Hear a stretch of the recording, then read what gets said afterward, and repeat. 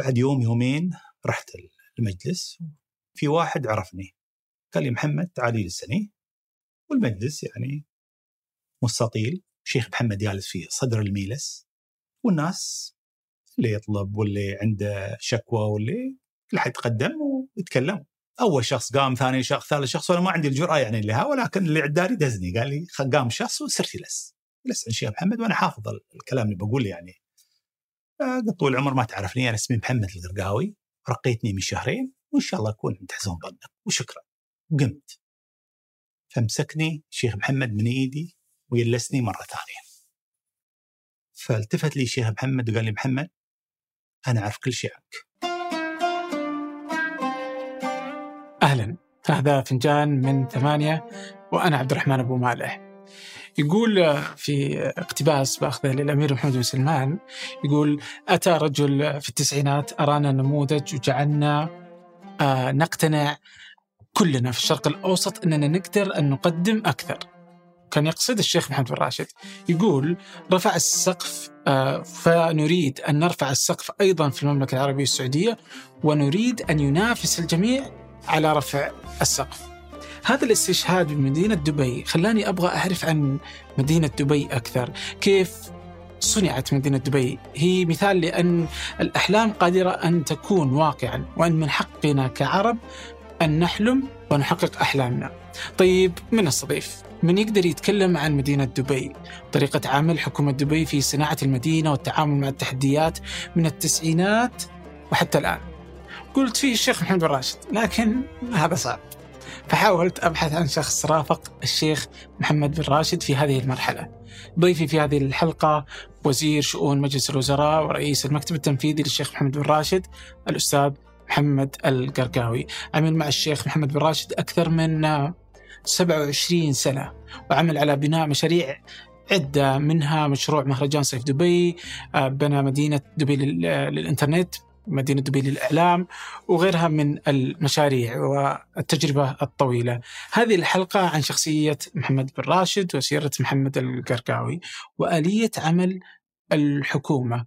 يقول محمد القرقاوي أن دور الحكومات هو تصميم المستقبل، فكيف تستشرف الحكومات المستقبل؟ وكيف تراهن على فكرة مشروع؟ كيف تتحول الاستراتيجيات من على ورق إلى واقع؟ قبل أن نبدأ، فيه برنامج رائع جديد أنتجناه في 8، هو برنامج اسمه سياق. هذا البرنامج يشرح أشياء من حولنا يضعها لك في سياق. ليه الإنسان ينتمي للهجتك داخل البيت تختلف عنها خارج البيت، كيف بدأت الكفالة في الخليج، وليش الحكومات تبغى تتخلص منها، كثير من المفاهيم اللي يتساءلون فيها مع أخصائيين، مع علماء وباحثين. البرنامج موجود في وصف هذه الحلقة. أما الآن لنبدأ. شفت فيديو كنت تتكلم فيه كيف كان قبل الاتحاد، وأنكم رحتوا في زيارة، كنت رايح من دبي لأبو ظبي. وين كنت رايحين؟ هاي رحلة أعتقد تقريبا يمكن 5 سنوات. 5 سنوات يعني مثل الحلم كانت الرحلة هاي.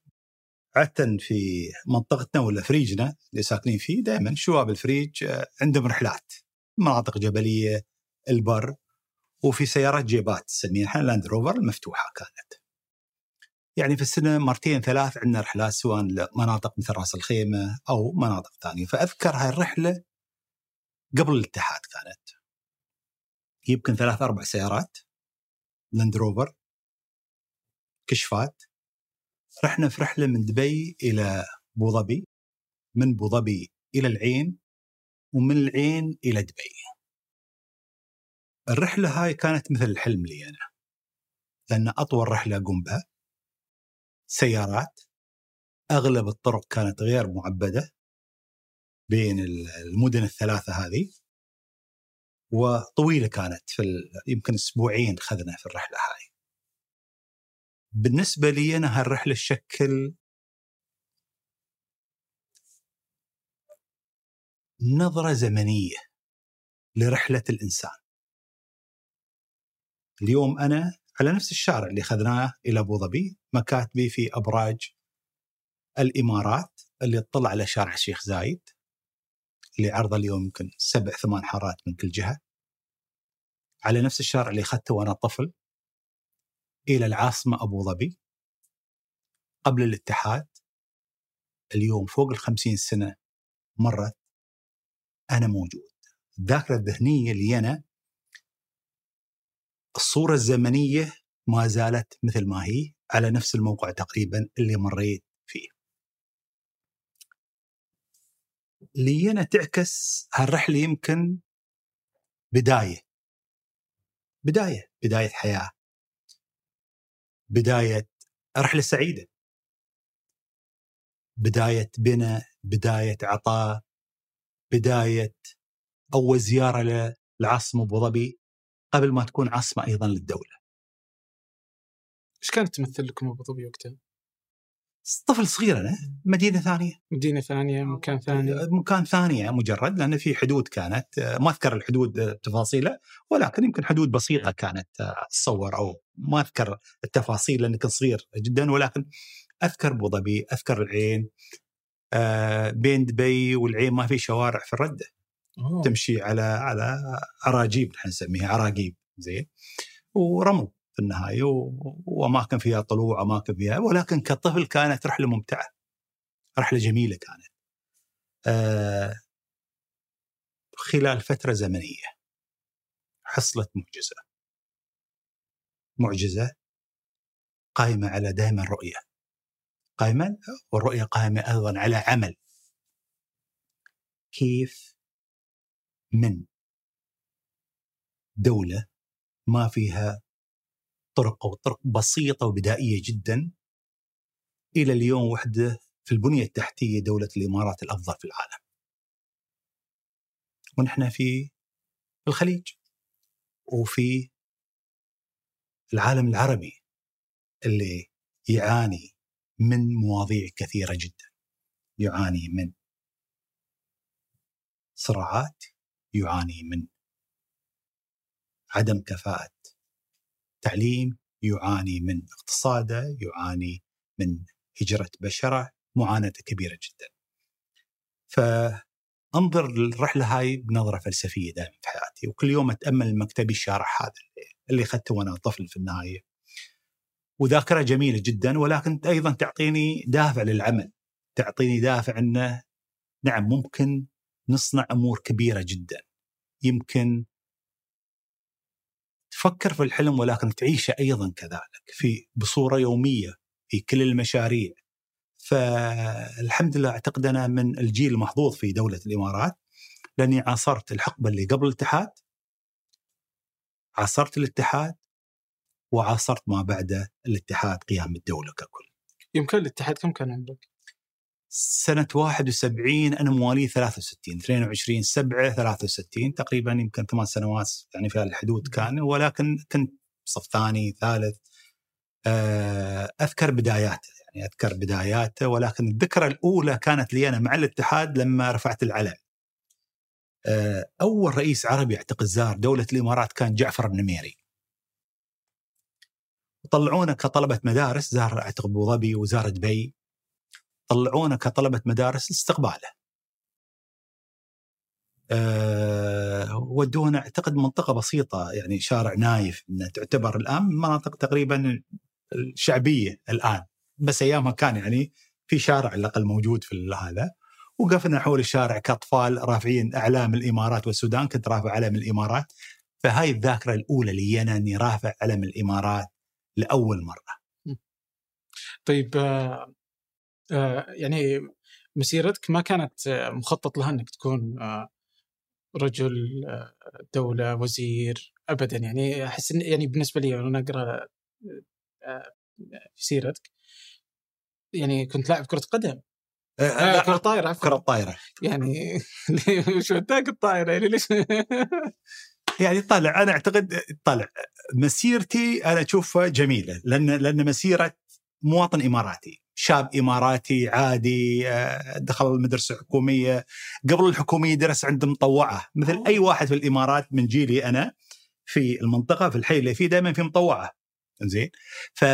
درسنا عند مطوعة، هاي تعتبر في الزمن هذا اللي ما قبل المدرسة الروضة ولا فدرسنا عندها. متعة الحياة كانت جميل الحياة، لأن مريت بمراحل جميلة أشوفها من أجمل مراحل. أنا محظوظ، لهذا دائما أقول أنا في العملية محظوظ. درست مدارس حكومية. مدرستنا الأولى كانت مدرسة عمر بن الخطاب في منطقة في دبي، في ديرة اسمها فريج المرار. في الشتاء مع الشمال دائما البحر يدخل علينا المدرسة، حصل إجازة أسبوع أسبوعين. واستمريت في المدارس الحكومية طوال حياتي. لعبت، نعم كنت لاعب طائرة في النادي الأهلي، لأن أخواني وعائلتي كلهم في النادي هذا. وكان لي شرف الانضمام نلعب في منتخب الإمارات أيضا لكرة الطائرة، فعملت يمكن علم الإمارات على صدري وأنا صغير. فدائما تبى تفوز في منافسة، في عطاء، في حماس. هاي مرتبطة بك، تم معك طول الحياة على فكرة. بعدها ابتعثت في الخارج، درست، رجعت مرة ثانية. عام كم؟ سنة تقريبا 82 أمريكا. رجعت اشتغلت في وظائف حكومية. اشتغلت في وزارة المالية كمدقق حسابات بعد التخرج لمدة يمكن شهور بسيطة. وبعدين كان في مكتب في بلدية دبي. بلدية دبي كانت أكبر مؤسسة في دبي، الأكبر، وأغلب المؤسسات فيها كانوا عاملين فيها مكتب جديد بالتعاون مع الأمم المتحدة، يسمونه مكتب التطوير الإداري UNDP، شغالين عليه. فاشتغلت معاهم وانضميت لهم كم تقريبا يمكن 3-4 سنوات، ولكن كان تأهيل للأمانة جيدة. بلدية دبي خرجت رجال كثيرين في الفترة هذه، ومن ثم استمرت الحياة. وما حاولت أنا أنتقي الأمور اللي أعملها في حياتي، بس دائما كنت أحاول ما آخذ عمل حد ثاني. يعني يمكن من أسوأ الأمور اللي ما أحب أسويها أني آخذ وظيفة شخص ثاني. فأحاول دائما أن دائما الوظائف تكون جديدة طول مسيرتي المهنية. يمكن في البدايات طبيعة الأمور في وظائف موجودة، ولكن بعد مع نهاية التسعينات دائما كل الوظائف اللي اشتغلت فيها تقريبا بالوظائف جديدة. ايش تقصد؟ يعني بمعنى خلينا نقول انتقلت يمكن من دائرة التنمية الاقتصادية إلى وظيفة جديدة. كنت مسؤول عن مدينة دبي الإنترنت، إنشاء المدينة. وظيفة جديدة مثلا إنشاء مدينة دبي الإعلام، أشياء جديدة. فدائما كان لي أنا إحراج أخذ وظيفة ثانية. ما يعني لين اليوم لين باكر دائما في هالحس موجود عندي. أحب دائما أقول في النهاية في أمور جديدة ممكن تتكون. فطول حياتي أحاول دائما أسوي شيء مختلف، ولكن ما مني الأمانة. يعني محظوظ أنا بقيادة الشيخ محمد. يعني في فترة زمنية من حياتي طريقة غير مقصودة تماما، زين، تواجدت وعملت من ضمن فريق الشيخ محمد. الشيخ محمد تركيبته، الشيخ محمد بطموحه، الشيخ محمد بفكرة رجل مستقبلي ويخاطر.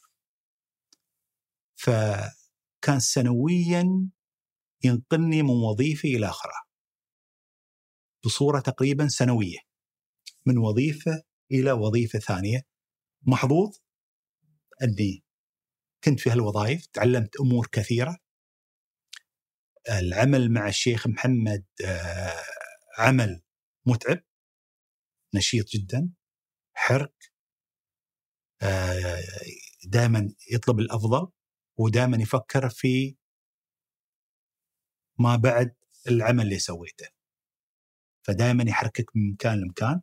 فنعتقد وجود قيادة مثل الشيخ محمد تغير. أعتقد في ملايين من الشباب في العالم العربي مثلي، عشرات الملايين. الفرق الوحيد أن كنت محظوظ وجود الشيخ محمد أهني للي مارسته في حياتي.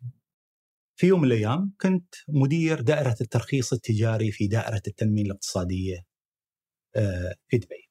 ودبي مدينة تجارية تعمل رخص تجارية وكذا. بعد سنتين وكنت شاب صغير يعني بداية الثلاثينات حصلت عرض من القطاع الخاص. كنت بتم في الوظيفة، عرضوا يمكن ضعف الراتب وأكثر. شاب صغير قلت خلاص بطلع، قدمت استقالتي. جميع تفاجأ عقب يومين في رسالة موقعة من الشيخ محمد. الشيخ محمد يعني توه مستوي ولي عهد الإمارة دبي بترقيتي للشخص الثاني في دائرة الاقتصادية. جميع تفاجأ كالعادة، يعني الأمور هاي تحصل يمكن داخلية من الشيخ محمد يوقعها. بس لي أنا الرسالة كانت واضحة، أن الرسالة خلاص تم في المؤسسة الحكومية في دبي، ورسالة الشيخ محمد وسام من مرقني من المذهب عندنا، يعني لازم تروح وتشكر صاحب السمو على الترقية. وأنا يعني ما لي يعني ما رحت في حياتي ميلس الشيخ محمد قبلها. الله يرحمها الوالدة قالت لي محمد، يعني عرفت الموضوع إنه صرت شكرت الشيخ محمد. قلت له أمي لا ما شكرته. ليه؟ يعني لا رهبة وما متعود على أجواء المجلس، وقد ما يعني من هالناحية الأمانة يعني ما. بعد شهر كان في الصيف أذكر الموضوع، فردت سألتني مرة ثانية أبوي شكرت الشيخ محمد؟ قلت لها لا ما صرت. فقالت لي عيب لازم يصير تشكره. المهم بعد يوم يومين رحت المجلس، وأول مرة لي أنا في المجلس، وكان مجلس زعبيل القديم مش. فدخلت المجلس مسموح لأي أحد يدخل؟ مفتوح للجميع. فدخلت المجلس أول مرة. بعد سبحان الله رب العالمين في واحد عرفني، قال لي محمد تعالي للسني. والمجلس يعني مستطيل، شيخ محمد جالس فيه صدر الميلس، والناس اللي يطلب واللي عنده شكوى واللي كل حد يتقدم ويتكلم. فهذا الشخص الطيب اللي جالس عدالي قال لي يوم بيقوم الشخص هذا روح يجلس عداله وقول الطلب اللي تبعه. أنا جاي كمواطن عادي بيسلم كمواطن عادي. حين أنا ما أعرف إن الشيخ محمد يعرفني ولا ما يعرفني، يعني أنا واحد من آلاف الشباب في دوائر حكومة دبي. المهم أول شخص قام، ثاني شخص، ثالث شخص، وأنا ما عندي الجرأة يعني لها، ولكن اللي عدالي دزني قال لي قام شخص وصرت يلس عن الشيخ محمد، وأنا حافظ الكلام اللي بقوله يعني. قلت طول العمر ما تعرفني، أنا اسمي محمد القرقاوي، رقيتني من شهرين وإن شاء الله أكون عند حسن ظنك وشكرا. قمت، فمسكني الشيخ محمد من إيدي ويلسني مرة ثانية. المجلس هذا التفت، تعال شو القصة بين الشيخ محمد، شمعنا سحب محمد ويلسه. فالتفت لي الشيخ محمد وقال لي محمد أنا أعرف كل شيء عنك. يعني تعرف أنت في هذه اللحظة وأول مرة أنا سويت بروتوكول المجلس والناس تطالعك وتقول يعني شو يا ابني. فطلب واحد في الميلسة قال ازقروا معضد، ومعضد ما كان موجود، وخلاني جالس عداله ويخلص الناس بالجهة الثانية. عقب فترة معضد طلبوه من بيت من وين وصل. إيش كنت تفكر وقتها؟ لأن ما أعرف الحين أنا طالع يالس مثل حلم يعني بالنسبة لي أنا. الشيخ محمد يلسني قال لي أعرف كل شيء عنك، شاب في بداية الثلاثينات. فوصل المعضد وقف في صدر الميلس وقال له الشيخ محمد يقول المعضد قول قصتك يا محمد القرقاوي. يوم كنت مدير دائرة تنمية الاقتصاد، مدير الترخيص التجاري في إدارة الاقتصادية، سبحان الله قبلها بسنتين ثلاث اشتغلت على مشروع هو مشروع الجودة في القطاع الخاص في دبي، جائزة دبي الجودة. أخذت بعض الكورسات في أذكر بنك المشرق، وتعلمت بعض الممارسات الإدارية في موضوع الجودة. لما ترقيت على منصب مدير إدارة ترخيص تجاري كان في خوف عندي أنا من المنصب نفسه. المنصب أوقات هالمنصب ياخذ الناس لمستوى معين، لأن الناس محتاج تنه، الإنسان لازم يهذب نفسه. ولكن أيضا حصلت حادثة في أول يوم مسكت المنصب هاي. شاب عندي مكتب كبير، طاولة، مراجعين يدخلون علي. دخل علي واحد شايب قال لي أبوك الله يرحمه عبد الله القرقاوي؟ قلت له نعم. السوق أبوي كان تاجر في السوق. قال لي أبوي أنصحك بشيء، ترى الكرسي اللي جالس عليه أنت مثل كرسي الحلاقين هذا. عمي شو تقصد؟ قال لي اليوم أنت بتجلس بي غيرك وغيرك وغيرك وغيرك، دوار، كرسي دوار هذا. شايب،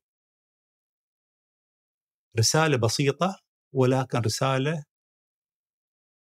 تعلمتها ومارستها طول حياتي، كأن رسالة من أبوي الله يرحمه. عموما طلع الشايب هذا. من يومها، من سنة تقريبا نتكلم أنا يمكن 95 أو 94، ما عندي طاولة في المكتب. قررت أني أشيل الطاولة وأني أهذب نفسي كشخص،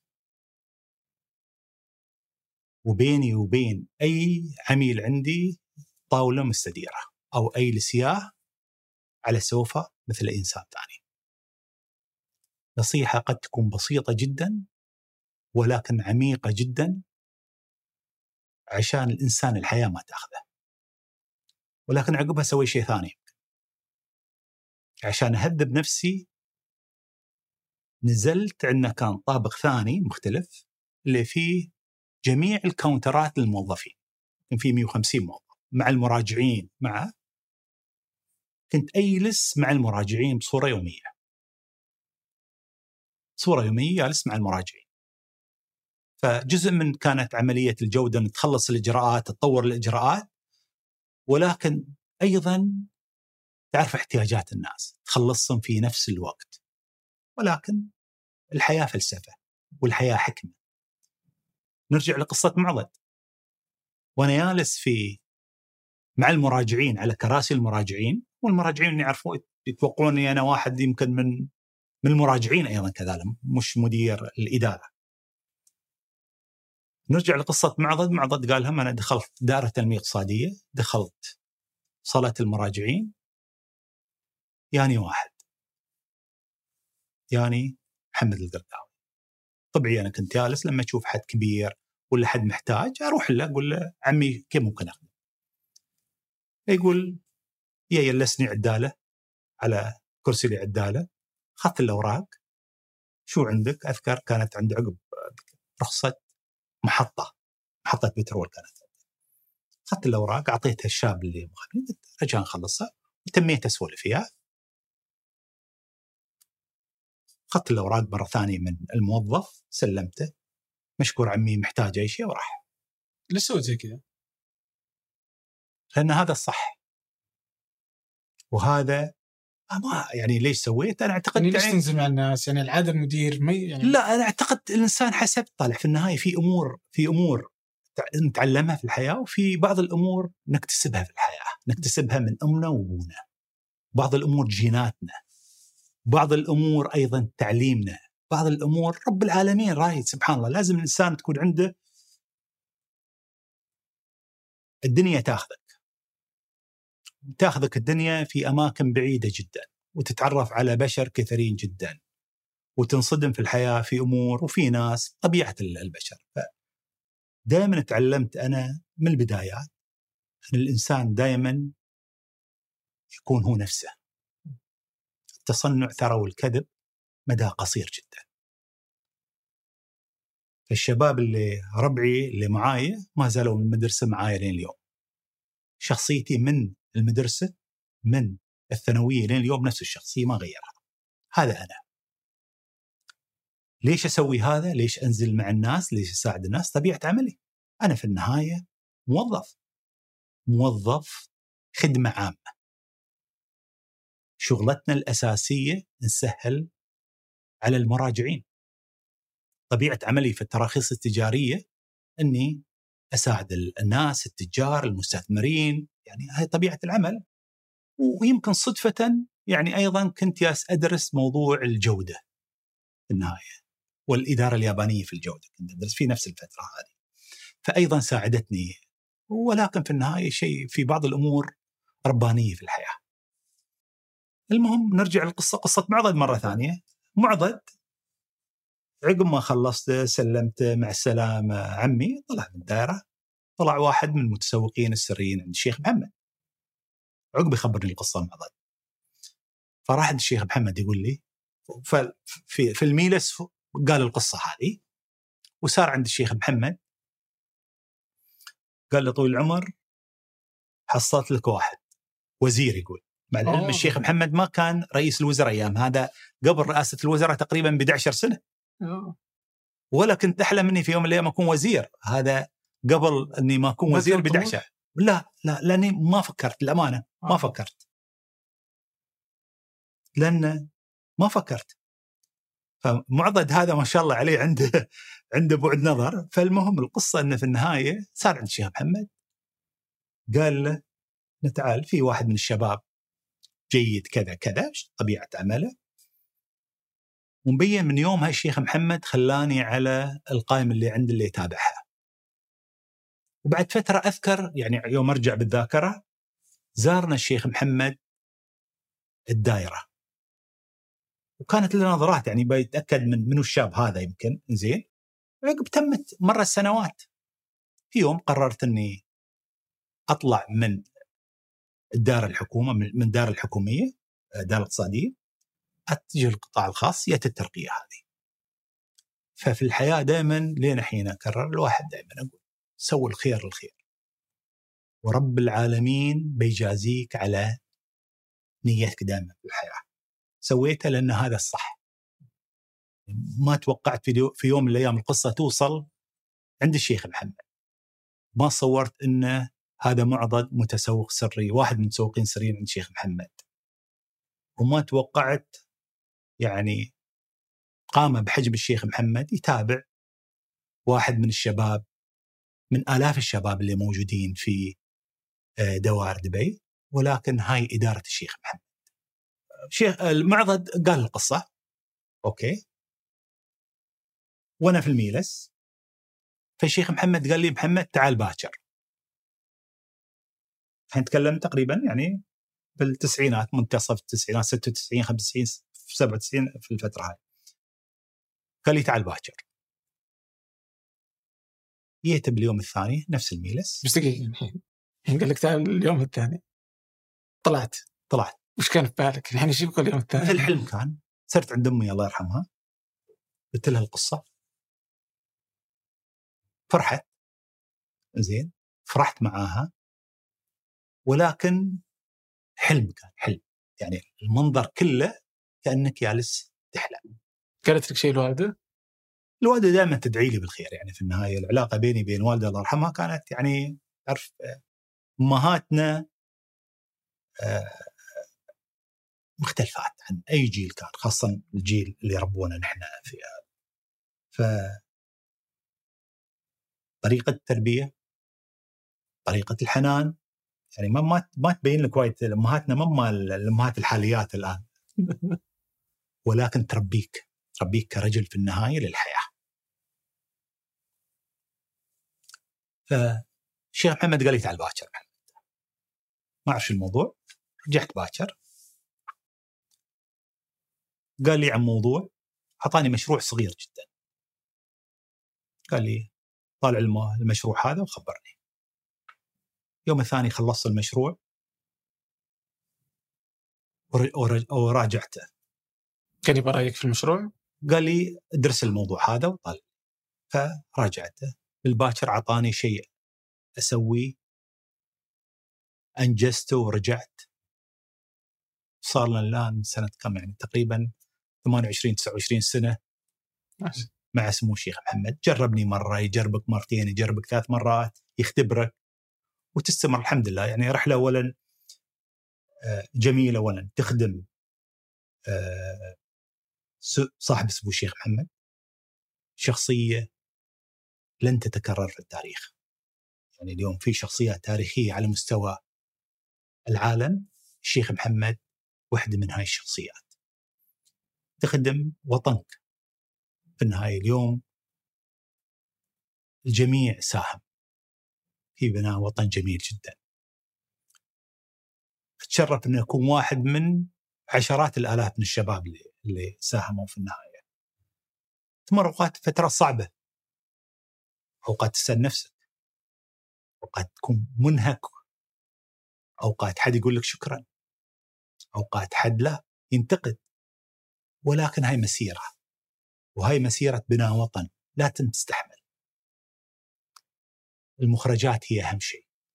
اليوم المخرجات مثل هالرحلة، مثل الرحلة الأولى لي أنا بين دبي وأبو ظبي على شارع ترابي. اليوم الرحلة هاي على أفضل بنية تحتية. الجميع ساهم في بناء هاي الدولة، وأنا واحد منهم في النهاية. وجميل، أنا أقول دائما القيادة عندنا عطتنا فرصة، لأن كل حد عنده أحلام، كل حد يبغى يخدم، كل حد يبغى يعطي. جميل العطاء. يعني مثل أنا أقول أوقات كأنك تلعب مباراة كرة قدم، تبغى تفوز فيها دائما، ولكن في المباراة هاي أوقات تتعرض لكدمات، تتعرض حد يخرطف لك مثل ما يقولون بالعامي. جزء من الحياة هاي في النهاية. تخسر تفوز، ولكن في النهاية المسيرة حلوة، وإذا كان فيها فوز لبلاده تكون دائما أفضل.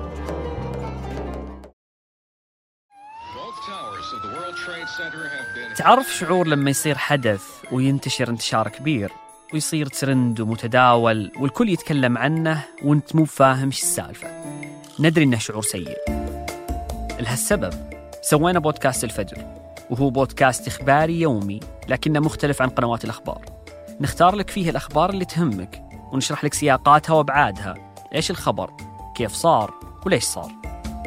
بودكاست الفجر من 8 فجر كل يوم على أي تطبيق بودكاست تستخدمه.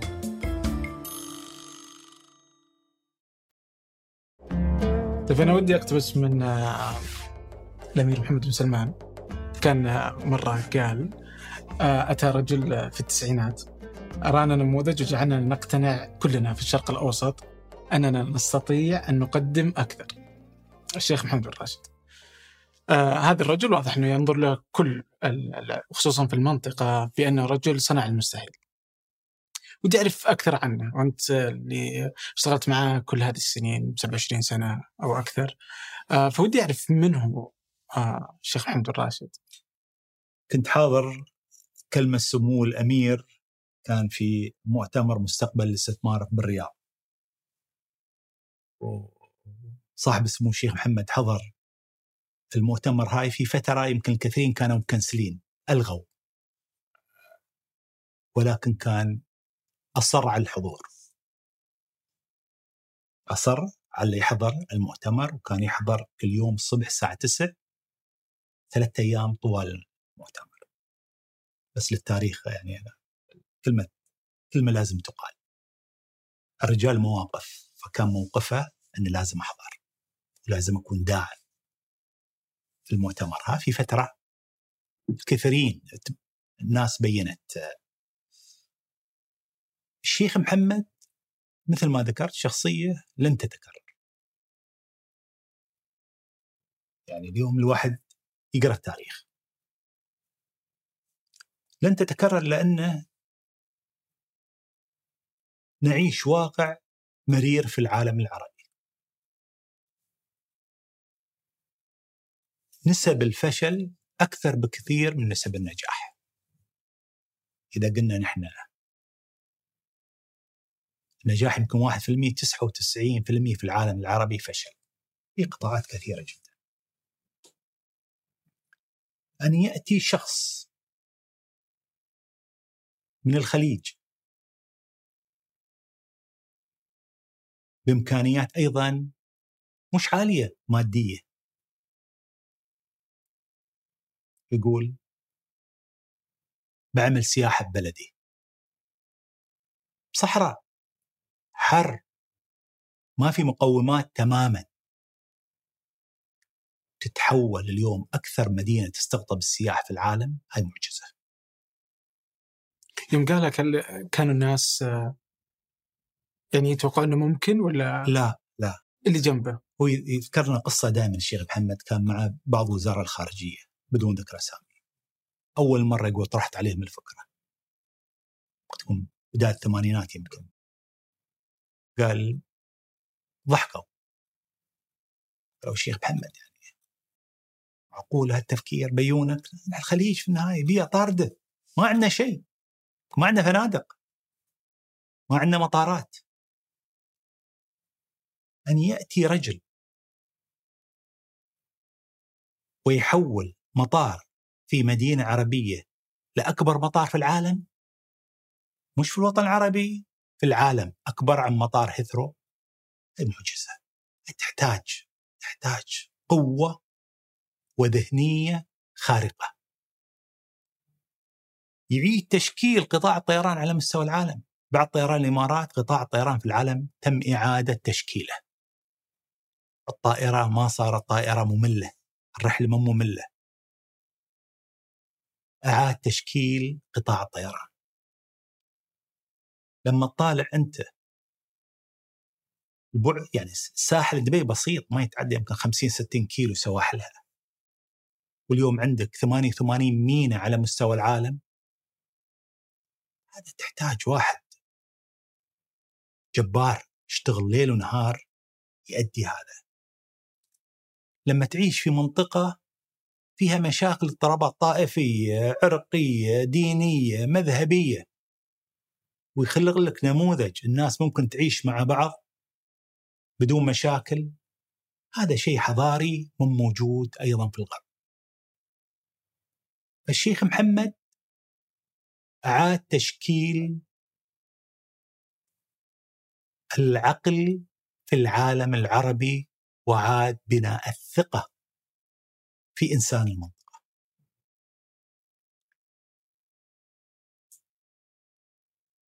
تأثيره ما بنشوفها بس اليوم نشوف التأثير قريب،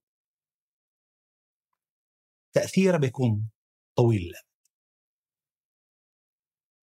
لما تطالع أنت أوروبا عصر النهضة، كيف خرجت أوروبا من العصور الوسطى في النهاية، أو الدارك ايجز، مش الوسطى، عن طريق مدينة اسمها فلورنس. أمراء فلورنس اهتموا بالاقتصاد، اهتموا بالعلم، بالحضارة، ومن ثم انتقلت إلى مدن إيطالية ثانية، ومن ثم انتقلت إلى أوروبا. حالة شبيهة موجودة اليوم.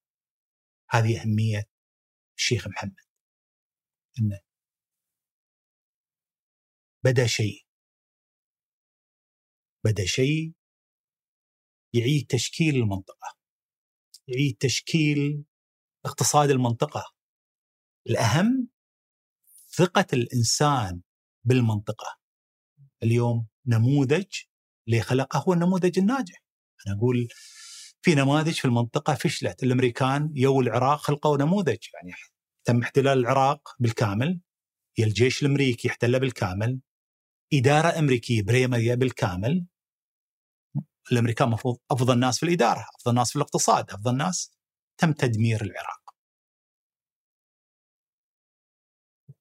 هناك نموذج من أهل المنطقة، من المنطقة، يناسب المنطقة، ناجح المنطقة.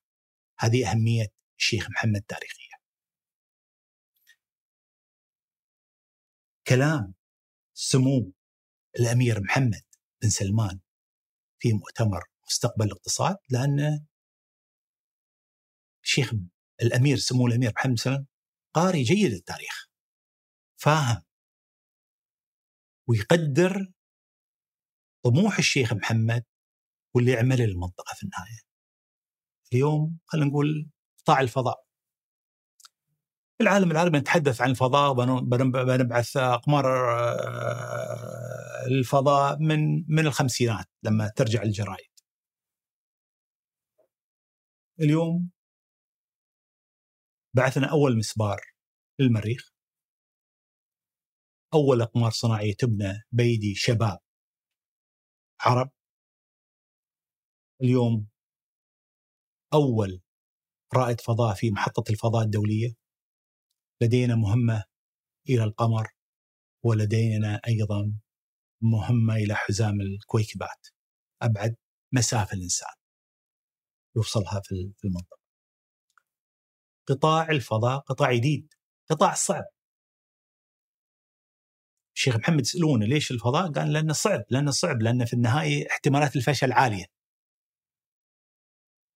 ولكن تركيبتي يحب التحدي.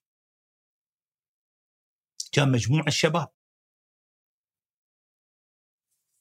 ولكن الحمد لله اليوم تم تنفيذ استراتيجية طموحة جميع الشباب، وسماه مسبار الأمل. ما سماه مسبار الإمارات ولا مسبار بسمة، ولا قال لا، أبى أعطي أمل للشباب العربي.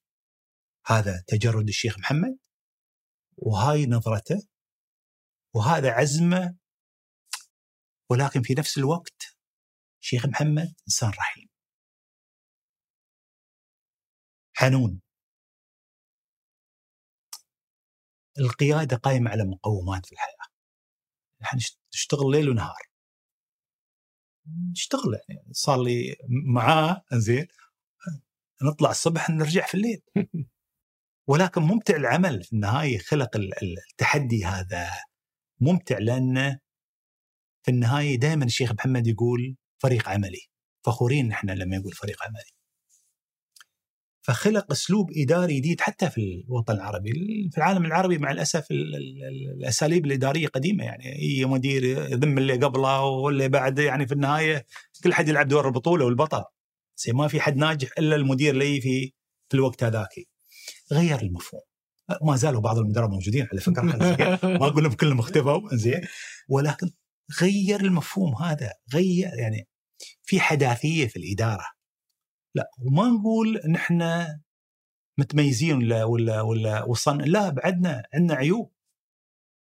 يقول دائما نبغى نحسن، نبغى نطور.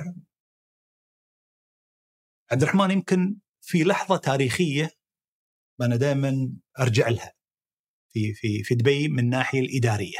يمكن دائما في أشياء تغير.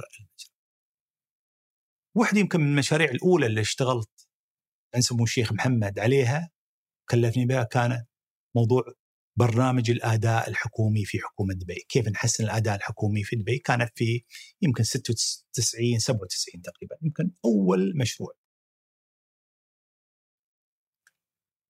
طالع لنا النظريات اللي في الجودة. قبلها كنا على جائزة دبي الجودة، خذنا من اليابانيين، خذنا من الأمريكان بعض الممارسات، ومن ثم حولناها إلى ممارسات حكومية، طورناها لممارسات حكومية. كان أول حفل، وأول حفل عملناه في بيت الشيخ سعيد المكتوم يد الشيخ محمد في منطقة الشندقة، منطقة تاريخية في دبي. وكان الحفل منقول على الهواء تلفزيونيا، والجميع حاضر، جميع المسؤولين، كل الناس اللي في دبي. يعني في النهاية حفل منقول، تكريم أفضل دائرة، أفضل مدير، أفضل قطاعات، احتفالية. في نهاية الحفل الشيخ محمد راح على البوديوم منصة والقى كلمة، تكلم شكر كذا كذا، وعقبها قال شيء اللي غير أعتقد مجرى الإدارة في دبي. قال لهم اليوم بعلن النتائج من الأسوأ، من الآخر. منو آخر؟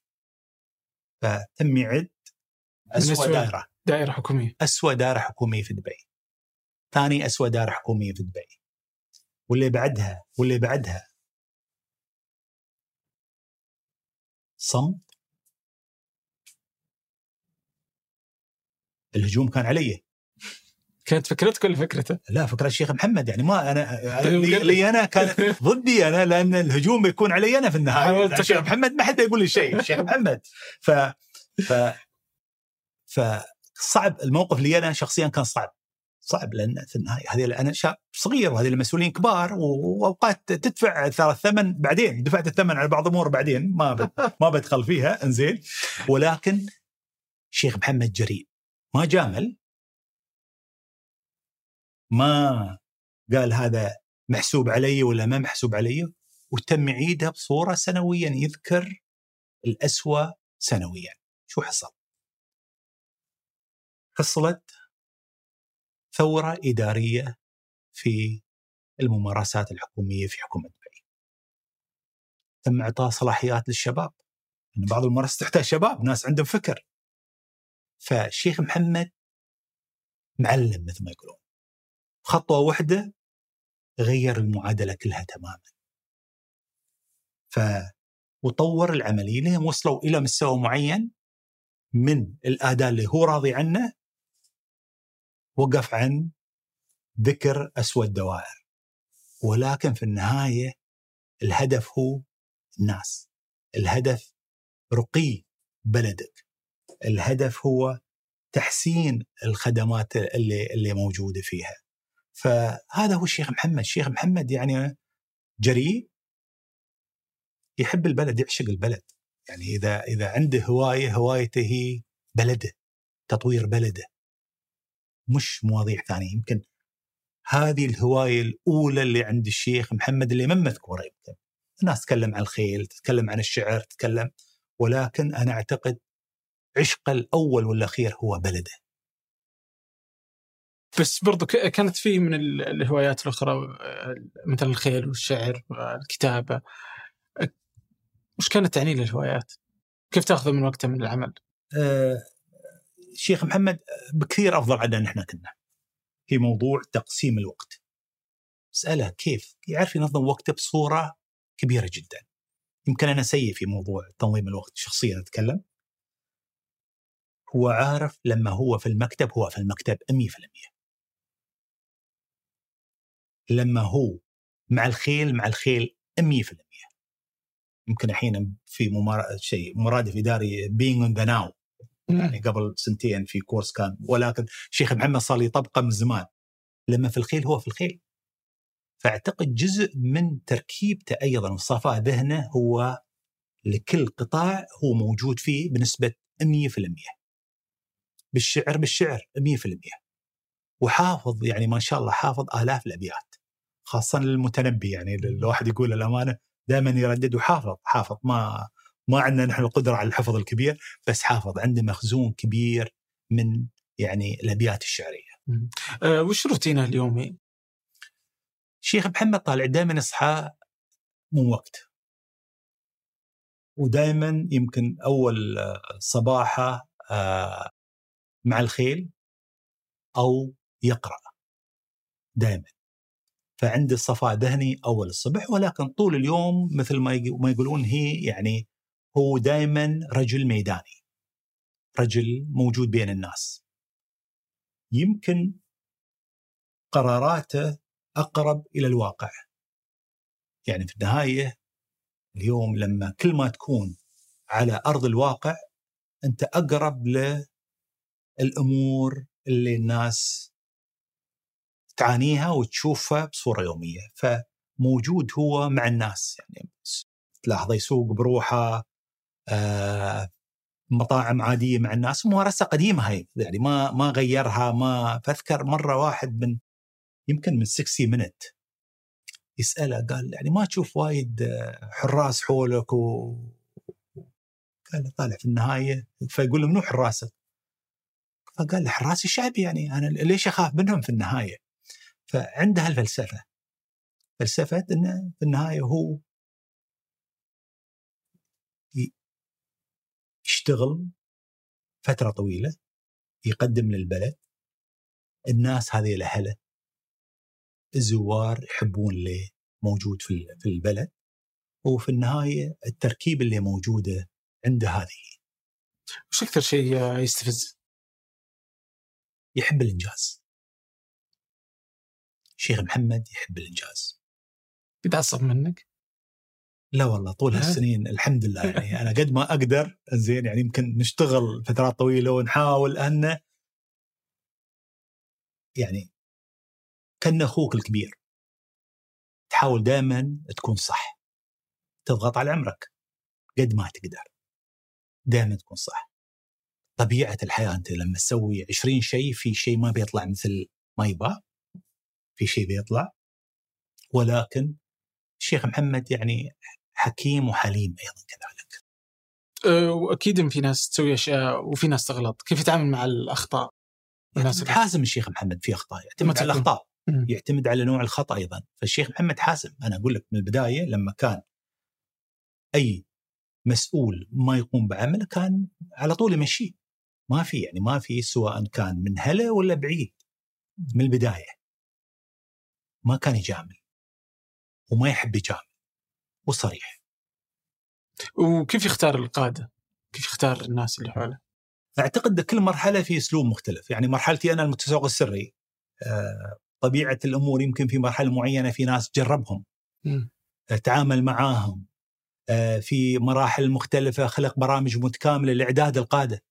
يعني أنا أقول في مجموعة كبيرة من الوزراء والمسؤولين بدأ الشيخ محمد في 2002 برنامج متكامل لإعداد القادة. يعني في برنامج يختار الشباب سواء من القطاع الخاص أو من الحكومة، يعملوا لهم تحاليل إدارية قيادية نفسية، يدخلون دورات تدريبية، وعند التقييم في النهاية الكثير من الوزراء والكثير من المسؤولين دخلوا عن طريق البرنامج هذا.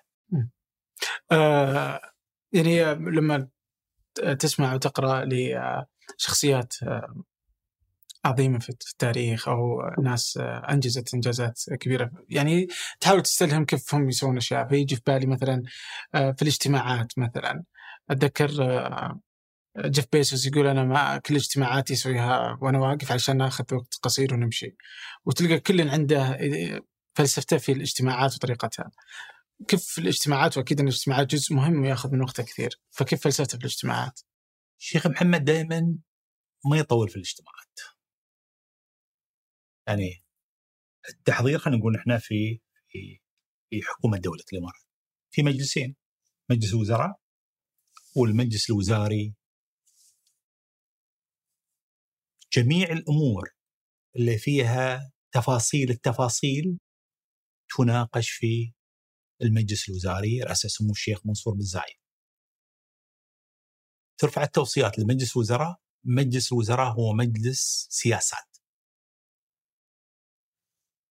طبيعة الأمور الشيخ محمد مشاغل كثيرة خلال السنوات الماضية، مر بتجارب كثيرة أيضا كذلك. فاسلوبه سريع، يتخذ قرار، يفكر في الموضوع اللي بعده، يوازن بين الأمور كلها، ولكن أيضا نظرته دائما مستقبلية. ميزة الشيخ محمد دائما ما يفكر في اليوم. اليوم اللي سواه خلاص انتهى. يفكر دائما في المستقبل. ولا ما صارت دبي مدينة دبي، اليوم دبي مدينة المستقبل تضرب دائما. شخص فكر من الثمانينات، من السبعينات في مطار دبي. سافر. لما في صورة للشيخ راشد الله يرحمه مع الشيخ محمد في امباير ستيت على أطول مبنى في العالم. أنا ذاك أعتقد كانت يمكن بداية الستينات نهاية الخمسينات، زيارة تمو وزيارة نيويورك. اليوم شاف الصورة، يمكن صورة مترسخة في ذهنه. حول أطول مبنى في العالم عنده. في قصص زيارته مع الشيخ راشد أيضا لرئيس وزراء بريطانيا يتفاوضون عن إقامة مطار في دبي. ما كان دبي فيها مطار. في الثلاثينات كانت الطائرات تنزل في خور دبي، طائرات برمائية، ما فيها مطار. آخر شيء أقنعوا الحكومة البريطانية، وكان أول مطار ترابي في الستينات. اليوم عندك أكبر مطار في العالم. مواضيع مثل هاي تحتاج رؤية، تحتاج شخص حالم، لازم تكون حالم، عندك رؤية، طموح جدا، ولكن لازم تشتغل على أرض الواقع، ولا ما بتحول هالرؤية والطموح والحلم إلى واقع. الشيخ محمد إذا حلم يتم صاحي لين ما يتنفذ الحلم ويحوله إلى واقع.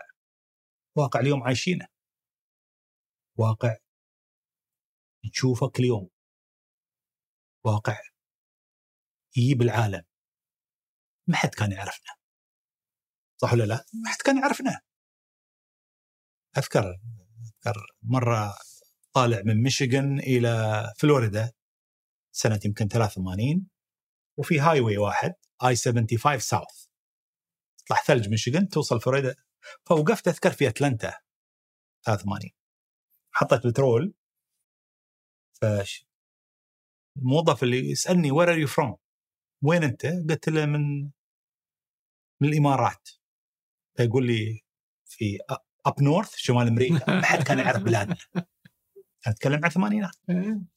اليوم بوجود مدن عصرية، أبو ظبي، دبي، الشارجة، عمان، بوجود شركات عالمية، ترى الإمارات، الاتحاد، موانئ دبي. العالم صار يعرفنا، يعرف بالضبط وين بلادك، يعرف أهمية بلادك، ويعرف تأثيرك أيضا على العالم.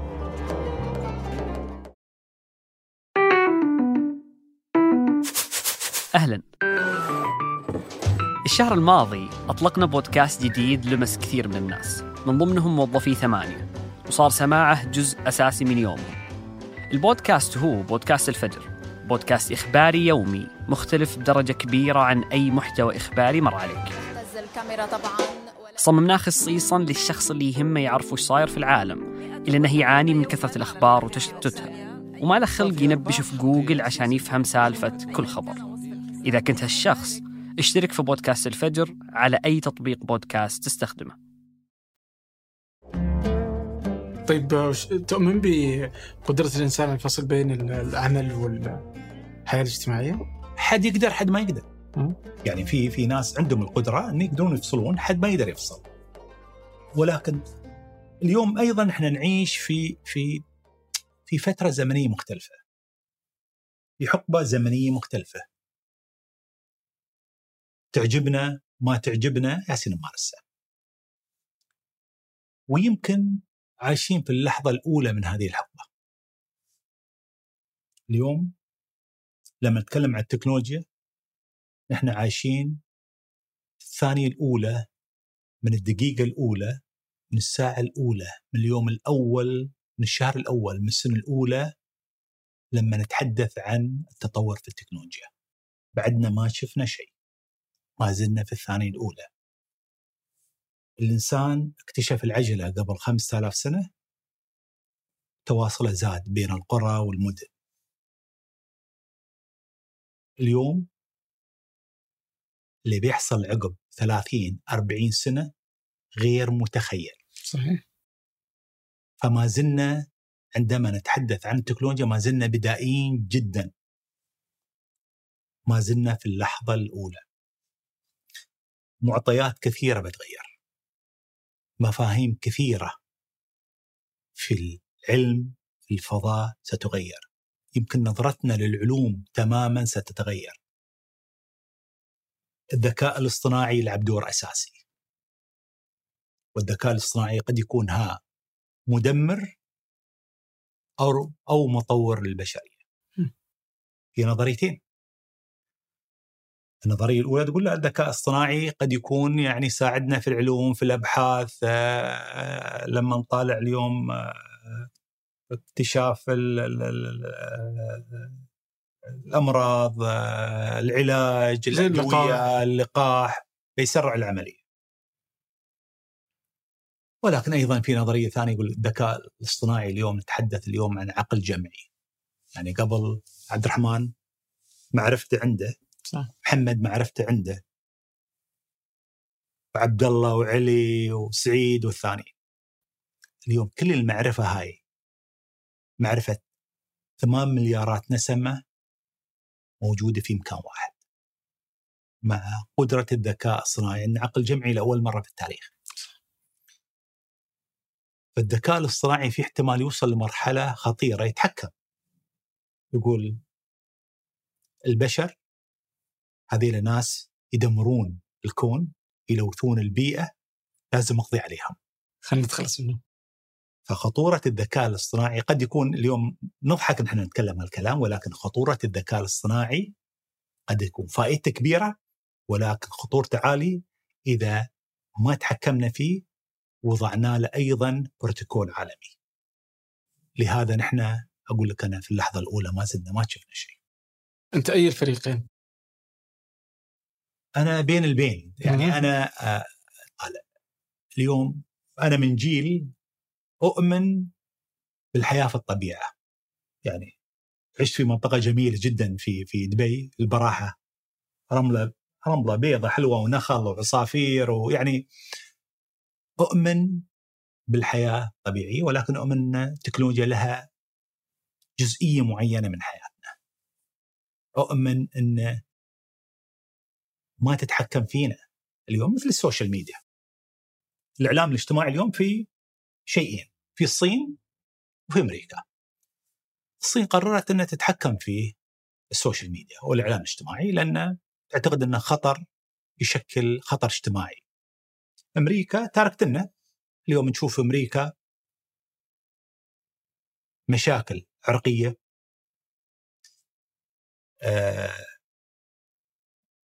الفارق السياسي كبير جدا، قد يخلق اصطدام مجتمعي،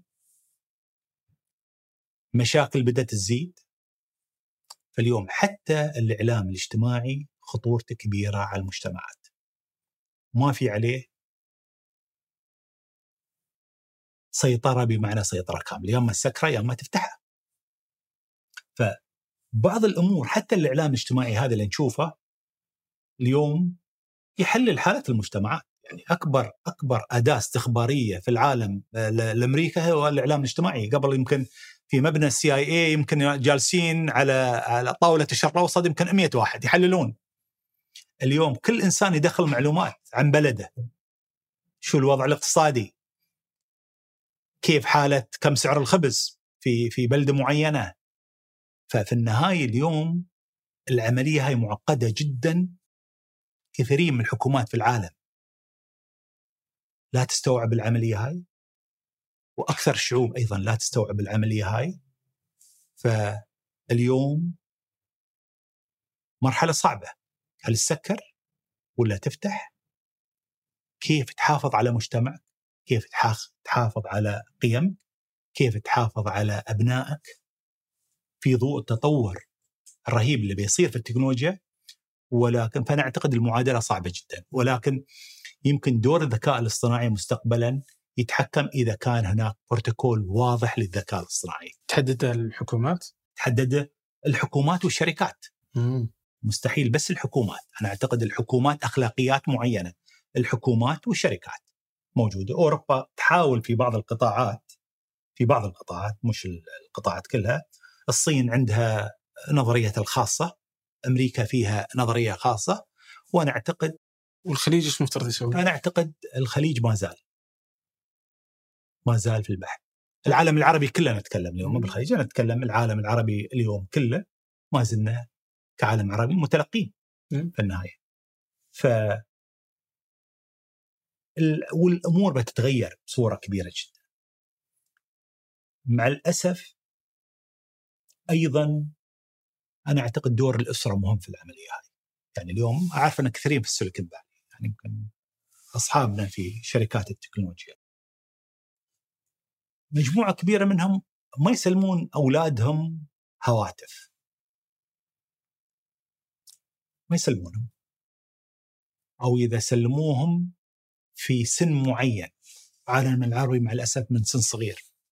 الطفل يتغدى وقدام الهاتف يطالع جزء منه، فخطر العملية في النهاية. ويجي تحديه اللي هو دور الحكومات برضو، لأن وأنت تقول هنا أن دور الحكومات أنها تصمم المستقبل. ودي أتكلم عن تصميم المستقبل. يعني الحكومات يعني كثير من الأشياء اللي تصير، مثلا حتى الذكاء الصناعي جزء سيشكل شكل العالم ويغير شكل العالم، وأنت تقول إن إحنا نزال في الثانية الأولى. وتجي هنا الأشياء اللي هي إنه كيف الحكومة تستشرف المستقبل وتبني شكل معين. لما تقول مثلا الشيخ محمد بن راشد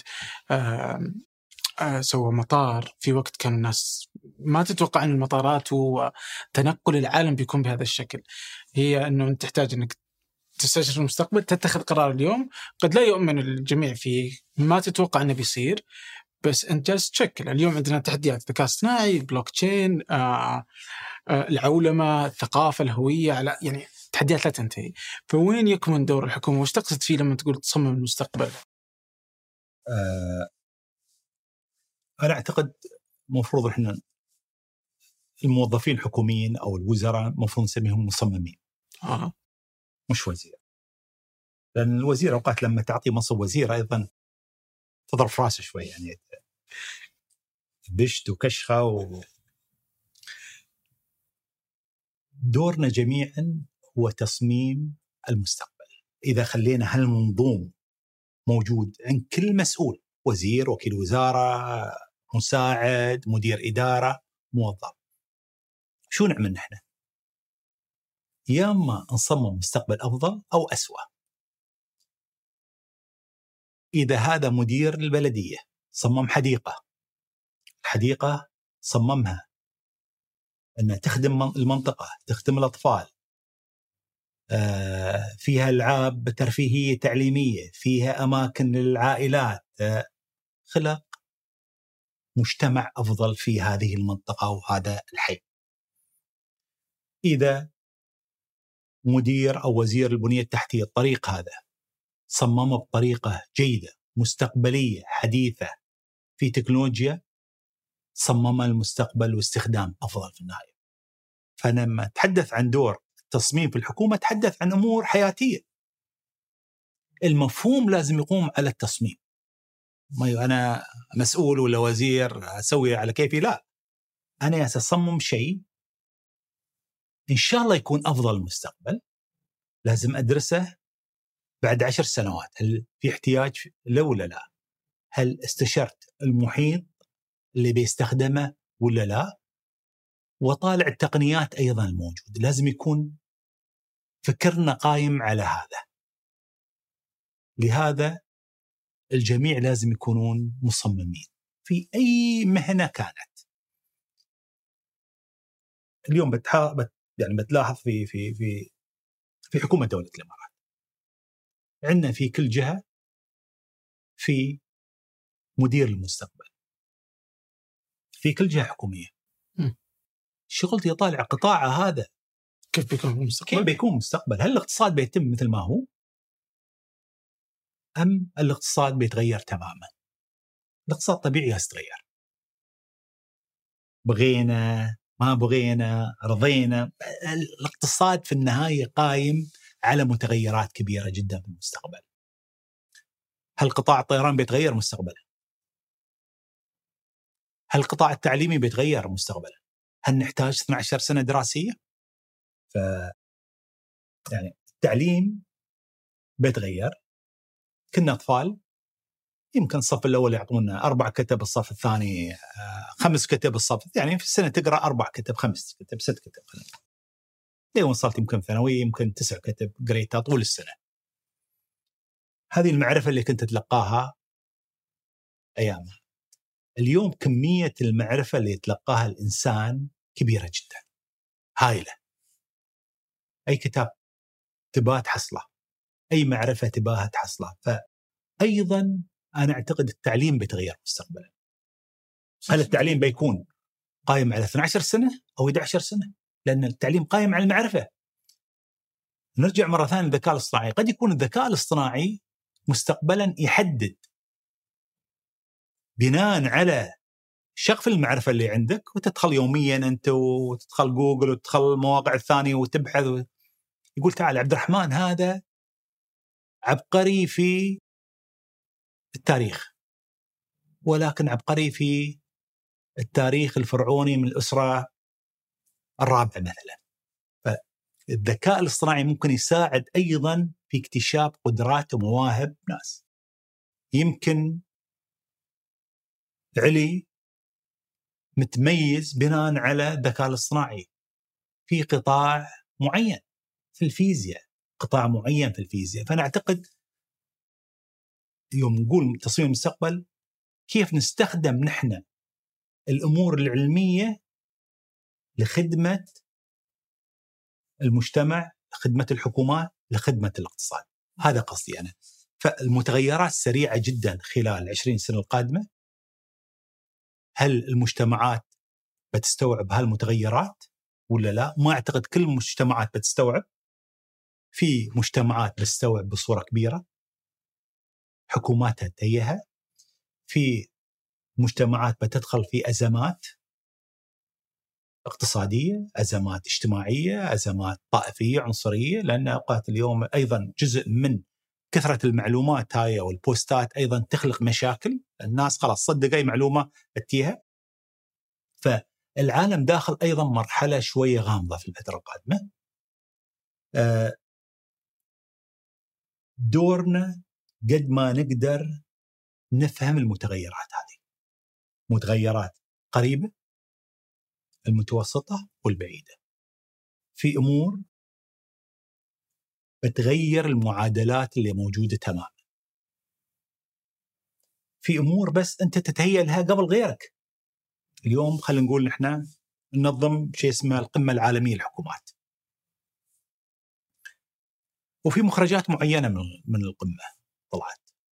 في القمة نحن نطالع راوي الحكومات كيف بيكون مستقبل الصحة، التعليم، القطاعات. في 2019 واحدة من الجلسات اللي كانت عندنا كانت جلسة مع منظمات الصحة العالمية اسمها ديزيز إكس، المرض إكس. في مرض جاي، فيروس جاي 2019، وكان مدير عام منظمة الصحة العالمية موجود، وكثيرين من وزراء الصحة ومختصين في علم الديزيز إكس، الفيروسات وجلسة كانت أن يعني في النهاية بديهيا في شيء يحصل على التنقل، على المتغيرات، على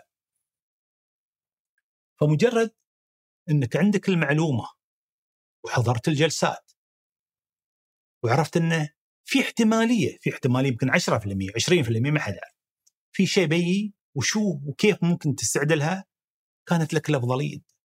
هذا هو التصميم والاستعداد للمستقبل. فقيس على قطاعات ثانية، قطاعات التنقل. زين، هايبر لوب هل بنستخدمه ولا لا؟ زين، تدرسه. أوكي، كقطار تدرسه. قابل تحقيق، قابل. كلفته عالية، نعم كلفته عالية حاليا، يمكن يتطبق قبل 10-20 سنة.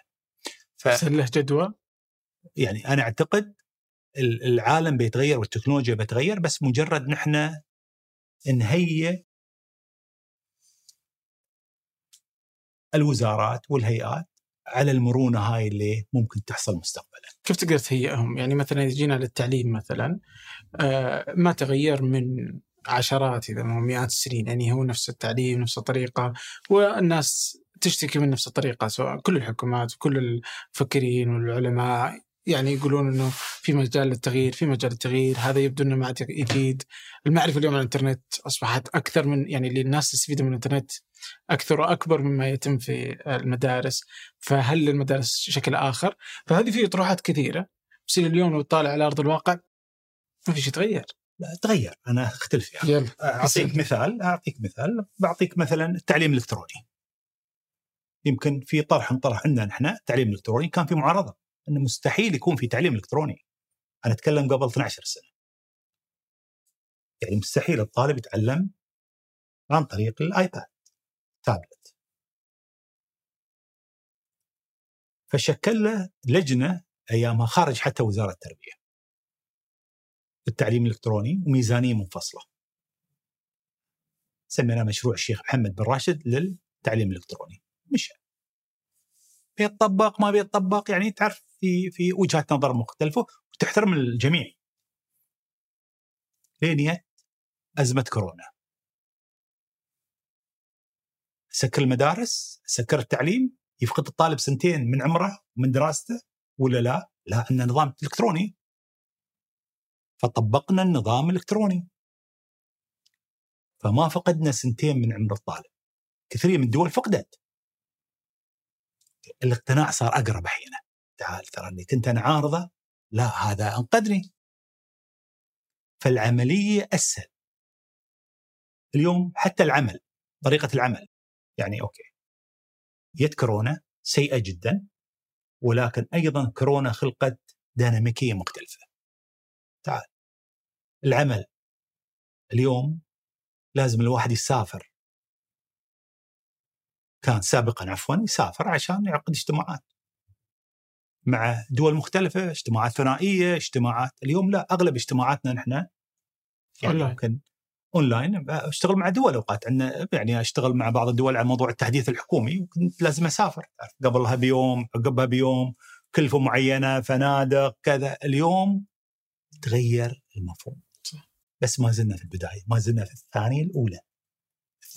ذكر أتفق معك. قيس على اليوم قطاع الطب، هل أسير العيادة ولا أنا في البيت وأكلم دكتوري؟ ممكن يقيس الحرارة، يعرف الأمراض مستقبلا عقب 5-6 سنوات، بياخذ كل الأشياء، يعرف بالضبط. فهل سهلت حياة الناس؟ صممت حياة أفضل الناس ولا لا؟ ولا أسوأ الناس؟ فنقيس على جميع الأمور في الحياة. مظاهر العملية هاي كلها أن دائما بتعامل مع آلة، الشخص موجود ولكن خلف الآلة. تركيب البشرية قائمة على الإنسانية. ضروري جدا دور الحكومات هي المواضيع الإنسانية والاجتماعية وأنسنة الأمور كلها في النهاية. طيب يعني لما تتكلم عن العمل عن بعد، في نقطة يعني ويجي هنا على تصميم المستقبل. العمل عن بعد واحدة من الأشياء اللي بعد كورونا أصبح جزء من العمل، ونشوف إنه شيء إيجابي. بس مثلا كيف تنظر له؟ مثلا في دبي كان فيه من الناس، يعني من إحدى المزايا حقتها إنه الناس تجي تشتغل هنا، ويجب إنه الناس تعمل هنا. هل لما يصير فيه العمل عن بعد تشوفونه بجانب آخر، تجي تقول طيب الآن أصبح الناس يقدرون يشتغلون برا دبي غالية، زي مثلا لما نقول في سان فرانسيسكو الناس ما صارت تقول أنا ما أحتاج إني أسكن في سان فرانسيسكو، فأنا أسكن في أي مكان ثاني وأقدر أكون موظف في شركة موجودة في سان فرانسيسكو، فما يحتاج الناس أنها تروح. هل هذا شيء يشغل البال؟ كيف تفكر فيه الحكومة بالجانب هذا يعني؟ إذا نرجع للسمو النوماد، يعني في النهاية اللي في كثيرين انتقلوا لدبي على فكرة الأغلبية، لأن الناس مكان في حياة، مكان في نظام، مكان في أمان، مكان في نظافة. هذا الأساس في النهاية. العمل عن بعد، أنا أعتقد العمل عن بعد بيخلق في النهاية تركيبة البشرية والإنسانية تحتاج التعامل. عشان تعلمت أنا من العملية كلها، يمكن أيام كورونا والعمل عن بعد، في النهاية عشان تولد أفكار لازم تكون تشتغل ضمن مجموعة. رب العالمين خلق النفس البشرية، خلقنا كمجموعة. مستحيل تشتغل بنفسك على طول. تركيبة البشر هي تركيبة اجتماعية. تولد أفكار لازم تكون في نفس الغرفة. تحتفي بالموظفين وما تقدر تحتفي عن بعيد. فالأمور الأساسية لازم تكون مع بعض. أنا أعتقد العمل عن بعد جزئية ساعد، بس ساعدنا في أمور كثيرة جدا. حتى كيف تساعد اليوم إذا واحد ابن برا يدرس برا، يشوف اليوم يوميا، سابقا يمكن في السنة مرة. فكيف نستخدم هالأمور هاي لمصلحة الناس، لمصلحة البشر في النهاية. ما أعتقد أنا فيها مضار كثيرة إذا استخدمناها بطريقة جيدة، مثل تويتر ممكن تستخدم تعطي معلومات، أو واحد يستخدمها اليوم يخلق فرقة بين الناس ويسب الناس. في النهاية مثل أي أداة في الحياة، لهذا تحتاج أوقات منظومة معينة واضحة. اليوم السيارة إذا ما كانت فيها لها قانون ونظام، كل إنسان بيدعم اللي يبغاه، صح ولا لا؟ صح. لها نظام. فالتكنولوجيا أيضا تحتاج أنظمة وقوانين. طبيعي الشركات بتعارض، بعض الحكومات بتعارض، طبيعة الأمور في النهاية، ولكن أتصور في النهاية بتطلع، لأن مصلحة المجتمعات في النهاية ومصلحة حتى الشركات التكنولوجية أن العملية لابد من مش تقنينها، وضع أنظمة وأخلاقيات لها. ممتاز. اليوم واحدة من الأشياء اللي تميز دبي اللي هي أنها استشرت المستقبل، يعني هي واحدة استراتيجية سابقة طبقت ونقلت إلى أرض الواقع وصارت اليوم حقيقة. ودي أعرف كيف كانت، يعني للناس يصعب على كثير تطبيق الاستراتيجيات على أرض الواقع. وش اللي يخلي أحيانا الاستراتيجيات مجرد أنها كلام؟ يعني لأنه كذا حتى في بداية حديثنا كنت تقول أنه في كثير كانوا يقولون نبغى نغير، تلقى الدول كثير عندها تكون استراتيجيات خمسية وغيرها، بس يندر أنها تطبق على أرض الواقع. وش اللي خلى استراتيجية دبي تنتقل إلى واقع يعيش الناس؟ أنا أعتقد أولا ممكن توضع استراتيجية ولا رؤية، يعني موضوع السنوات المتغيرات فيها عالية جدا، خاصة سنواتنا الآن. لما نقول أنا 20 سنة اعتبرها 5 سنوات، لأن المتغيرات سريعة أوقات، فلازم استراتيجية تكون فيها مرونة عالية جدا مع المتغيرات. أنا أعتقد أي استراتيجية إذا ما كانت فيها مؤشرات أداء واضحة وقابلة للقياس ما تنجح.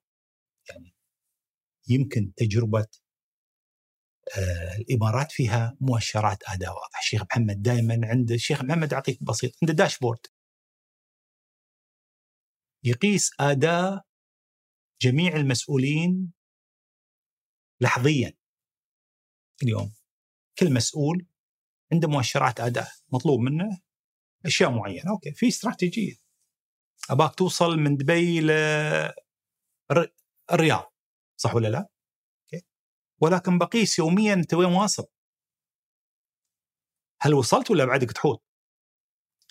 فوجود مؤشرات أداء مهم جدا، KPI نسميها. فيمكن ممارسة قديمة مارسناها موجودة، والقيادة تتابع وتقيس الأداء. اليوم كل مسؤول عنده جهاز يبين له شو مستواه بصورة يوميا. هل هو اليوم رقم 10 ولا رقم 20 ولا الأول، بس ما يعرف الأسامي اللي قبله ولا بعده. الشيخ محمد عنده قياس الأداء، عارف أنهم بالضبط، هم عارفين أن القيادة تابع المواضيع كلها. في أمور بسيطة، ولكن أعتقد موضوع المرونة، موضوع أيضا واقعية الاستراتيجية. في استراتيجيات يعني يبونك، يمكن يجيك أفضل كونسلتنت في العالم يعطيك استراتيجية قائمة على يسحب لك من الشلف موجود حتى في الهند زين يعطيك استراتيجية قد تبين جيدة، ولكن ما تناسبك، أيضا ما تناسب قيمك، ما تناسب بلدك، ما تناسب بيئتك، ما تناسب محيطك الاجتماعي الكبير والسياسي اللي حولك. في النهاية يمكن تدخلك في متاهات. فأيضا واقعية الاستراتيجية. وجيد دائما أقول الاستراتيجيات أبناء البلد يشتغلون عليها، لأن في النهاية طالع في مثل بالإنجليزي يقول الاستشاري هو الشخص اللي يقول لك، يطالع ساعتك ويقول لك الساعة كم.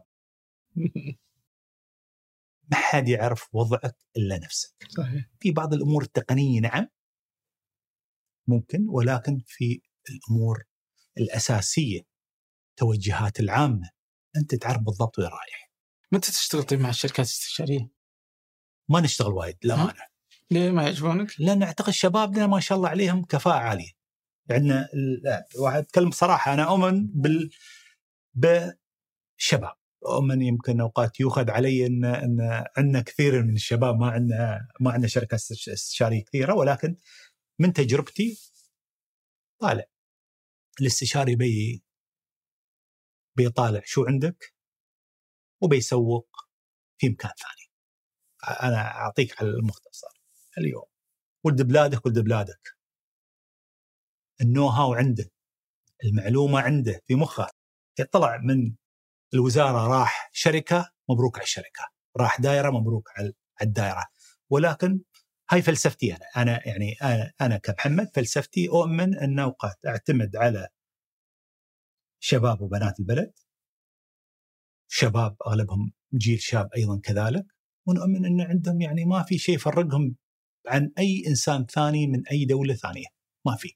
بالعكس يمكن عنده الإحساس المجتمعي أفضل، عند غيرته على البلد. يعني في النهاية في عمل حكومي إذا ما في وطنية، ما في هالحس إن هاي بلدك وتغار عليها كل يوم. وإذا شفت تمشي في الشارع في الممر وشفت كلينكس طايح الشيل بإيدك، ما تحب بلادك. فضروري ما حد يسويها إلا اللي يحب البلد في النهاية. فيمكن فلسفتي غلط، يمكن نظرتي، يمكن لازم نستعين أكثر بشركات استشارية، بس أنا وجهة نظري هاي الشخصية من تجربتي. انزين وأوقات يعني أوكي بتجيب شباب تدربهم أصعب، صح. بتجيب شخص عنده خبرة 30 سنة مثلا من شركة استشارات أسهل العملية، ولكن ما عليه، في ضريبة تدفعها لصالح بلدك بالنهاية. العمل لازم يكون وطني. أوكي تشتغل في حكومة، تشتغل في شركة، تشتغل هذا، ولكن لازم تؤمن أن هذا عمل وطني تسويه لبلادك، تنافس فيه، تبى بلادك تكون دائما أخير بلاد في العالم، ومن حق جميع الدول تكون أخير دول في العالم، لأن في النهاية يصف فيه للبشر ككل في النهاية. طيب إذا من حق الناس، أنا ودي أدخل على نقطة أنه تكون كل دولة أفضل دولة في العالم. في برضه هنا اقتباس ودي أجيبه، أحس أنه كان في نفس الجلسة اللي في FII في منتدى الاستثمار، فكان الأمير محمد بن سلمان ذكر أن الشيخ محمد بن راشد، هذا نص الاقتباس، يقول أن قدم نموذج في دبي وجعل الجميع في الشرق الأوسط يقتنع أننا نستطيع أن نقدم دبي بل أكثر من دبي. تمام؟ فهذا التنافس اليوم تشوف الكل يتحرك، قطر تستضيف كأس العالم، السعودية تتغير، اليوم عندنا رؤية 2030، الإمارات، دبي، أبو ظبي. كيف تقرأ الجو التنافسي هذا؟ هل هو أحيانا تلقى في الصحف أنه صراع، وأحيانا في ناس تنظر له أنه شيء إيجابي أنه يجعل الدول أفضل؟ فكيف تشوفها أنت؟ قبل فترة كانت في مقابلة مع CNN، سألوني السؤال، أتوقع يمكن بنحرج، السعودية، الإمارات. ردي كان رد مقتنع فيه. اليوم في عالمنا العربي كلفة الفشل عالية جدا، كلفة فشل حكومات ودول عالية جدا على الشعوب، أيضا على حكوماتنا، على الإمارات وعلى السعودية، عالية جدا. اليوم موضوع المنافسة بين السعودية والإمارات وقطر وعمان والكويت والبحرين ومصر هي لصالح الجميع، لصالح الجميع، لأن كلفة الفشل عالية.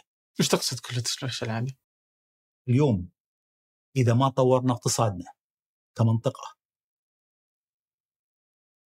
الكلفة الاجتماعية عالية جدا. طالع الدول الفاشلة في المنطقة اليوم عايشين نحن صراعات وحروب وأزمات في المنطقة. ليش؟ لأن في حكومات فشلت إداريا، فشلت في خططها الاقتصادية، فشلت مع مجتمعها. هل كلفت السعودية؟ هل كلفت الإمارات مبالغ عليه؟ عشرات المليارات النهاية، لأن نحن عايشين من بنفسنا. لا المملكة العربية السعودية عايشة بنفسها ولا الإمارات عايشة في نفسها، عايشين في منطقة. كل ما ارتقت دول المنطقة ارتقينا نحن معها. ارتقت المملكة معها، ارتقت الإمارات معها، عمان معها، قطر معها. فالنجاح هو جيد للجميع، والفشل يسحب معاه أيضا الجميع. هاي فلسفتي أنا. الآن كل واحد يكون أفضل عن الثاني، أفضل خطوط طيران، أفضل مدينة، أفضل حديقة، أفضل شارع. من حق الجميع أيضا يكون أفضل، من حق الجميع يكون أفضل. أتمنى جميع دول المنطقة من المغرب إلى اليمن تكون مثل الإمارات. تخيل شو بيحصل في العالم، تخيل كم بيكون حجم اقتصادنا العالم العربي، تخيل حجم السياح اللي بيونه في العالم العربي، تخيل مستوى الجامعات، البنية التحتية. أنا أقول لك من تجربتي مع القيادة في دولة الإمارات، دائما يدعونا لنقل المعرفة. اليوم يمكن نشتغل مع تقريبا 12 حكومة على مستوى المنطقة والعالم، إن يا جماعة شو الممارسات الإدارية الحكومية، كيف ممكن نساعد. بعض الدول ارتقت بصورة كبيرة جدا الفترة الماضية من خارج المنطقة، حتى مش من المنطقة نتكلم. ففي النهاية في رسالة موجودة، رسالة ما قائمة بس علي أنا بس. ولازم نفهم هاي فلسفة. النجاح هو نجاح للجميع، وفشل المنطقة أو أي دولة في المنطقة هو فشل لنا إحنا كلنا. متى يكون ما اقتنعت ولا لا؟ ولا لا أنا مقتنع. إيه لا طب بس ليش في ناس تنظر لها لأنه سلبي؟ طبيعي طلع في الحياة طبيعي، يعني الناس طلع النية أهم شيء. عبد الرحمن أنا دائما أنظر دائما يمكن مؤتمر مستقبل الاقتصاد، وجود الشيخ محمد بن راشد في المؤتمر هذا في فترة صعبة كانت، ولكن هذا الرجل أصر على تواجده بجانب سمو الأمير محمد بن سلمان. أصر 3 أيام موجود قبل كثير من الوزراء، الساعة 9 موجود، لأنه يؤمن بشيء أكبر، يؤمن بالمنطقة لازم تنهض في النهاية، وكل ما عم الخير على الجميع. الخير ما بيعم على دولة واحدة فقط. اليوم هل تتوقع أمريكا تبقى كندا تنهار اقتصاديا ولا المكسيك تنهار اقتصاديا؟ بالعكس، لما في مشكلة في المكسيك تتدخل أمريكا تنهض بها، لأن عارفة الانعكاسات كبيرة جدا. لهذا لازم تكون عندنا فلسفة نجاح المنطقة.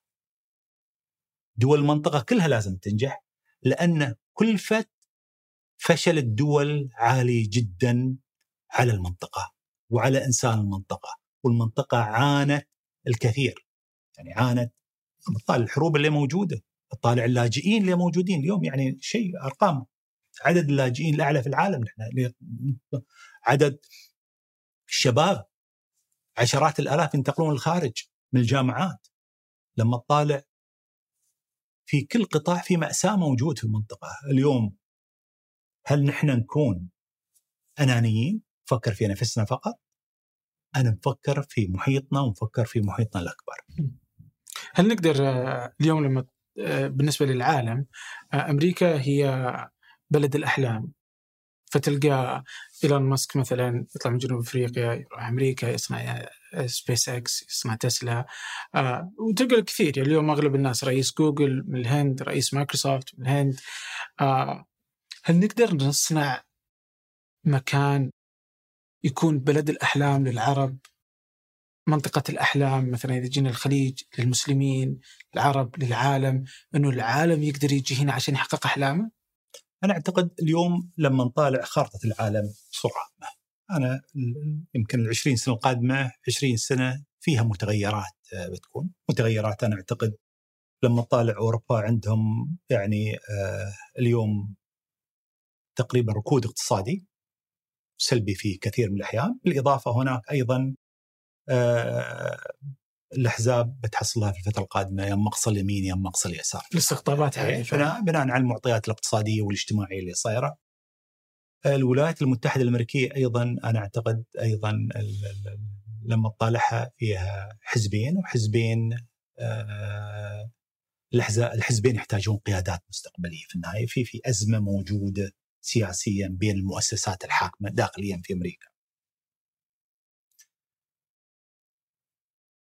وعارفين إحنا النمو الاقتصادي موجود، في نمو في آسيا. أمريكا بتبقى كقوة اقتصادية خاصة في موضوع التكنولوجيا. يعني الواحد أيضا لازم يفهم أن عدد الشركات اللي موجودة في التكنولوجيا في أمريكا عالي جدا في النهاية. فأمريكا كقطاع التكنولوجي دائما بيستمر. اليوم نطالع المنطقة في ضوء الاضطرابات يعني في بناء على الأمور أيضا المشاكل موجودة في دول أخرى تحصل اضطرابات، وفي عندك أنت عقول موجودة على مستوى العالم. هل المنطقة تستطيع استقطاب العقول؟ نعم. هل استقطبنا عقول؟ استقطبنا عقول. اليوم يوم ننظر على منطقتنا بصورة، أولا العقول تحتاج أمان، لهذا موضوع الأمان من المواضيع الأساسية. تحتاج بيئة، تحتاج قانون. أعتقد منطقتنا بتكون من أكثر دول العالم استقطابا للعقول سواء من العالم الإسلامي، العالم العربي. أعتقد اليوم في مرحلة، في نهضة جديدة بادي في منطقتنا. نهضة شو بنسميها عقب 200 سنة ما أدري، ولكن هناك مرحلة جديدة، مرحلة فيها نضج، فيها ثقة، أيضا فيها متغيرات سريعة جدا، فيها استقطاب. نتعلم من بعض، تعلمنا من العالم، نتعلم من بعض، وما فيها شيء نتعلم من بعض. فأتصور المرحلة الجاية مرحلة مختلفة عن الشعوب. أيضا المنطقة تعبت من الصراعات الطائفية والمذهبية والعرقية. الناس تعبت في النهاية في المنطقة. الناس اليوم تبى حياة كريمة،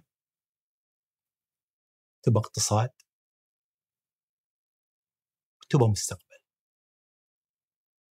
تبى حكومات تاخذها للمستقبل. بس اليوم ليش اختفى من العالم العربي مشهد العلماء، مشهد الناس اللي الناس تقدر تنظر لهم علشان أنا أكون جزء منهم؟ يعني نقدر نستقطب من برا، بس ماذا عن صناعة الإنسان العربي؟ يعني متى آخر مرة شفنا أحمد زويل ولا طه حسين ولا بن باز ولا نجيب محفوظ ولا يعني وين الناس هذه؟ الحياة قائمة على جزئيتين، علم وجهل. المرحلة العقود السابقة الجهل تفوق على العلم، لهذا طلعت داعش، القاعدة، وشخصيات. كانت أبو بكر البغدادي هو النموذج، لم تكن هناك نماذج أخرى. وين راح؟ المنظومة أعتقد اللي موجودة في العالم العربي، ما بسمي دول معينة، أنا في النهاية ما قامت على إبراز العلماء المبتكرين الموهوبين في فترة، في حقبة معينة برزوا. برزوا. العشرينات، الثلاثينات، الأربعينات برزت، في فترة لا. راجعين مرة ثانية. أنا متفائل في المرحلة القادمة.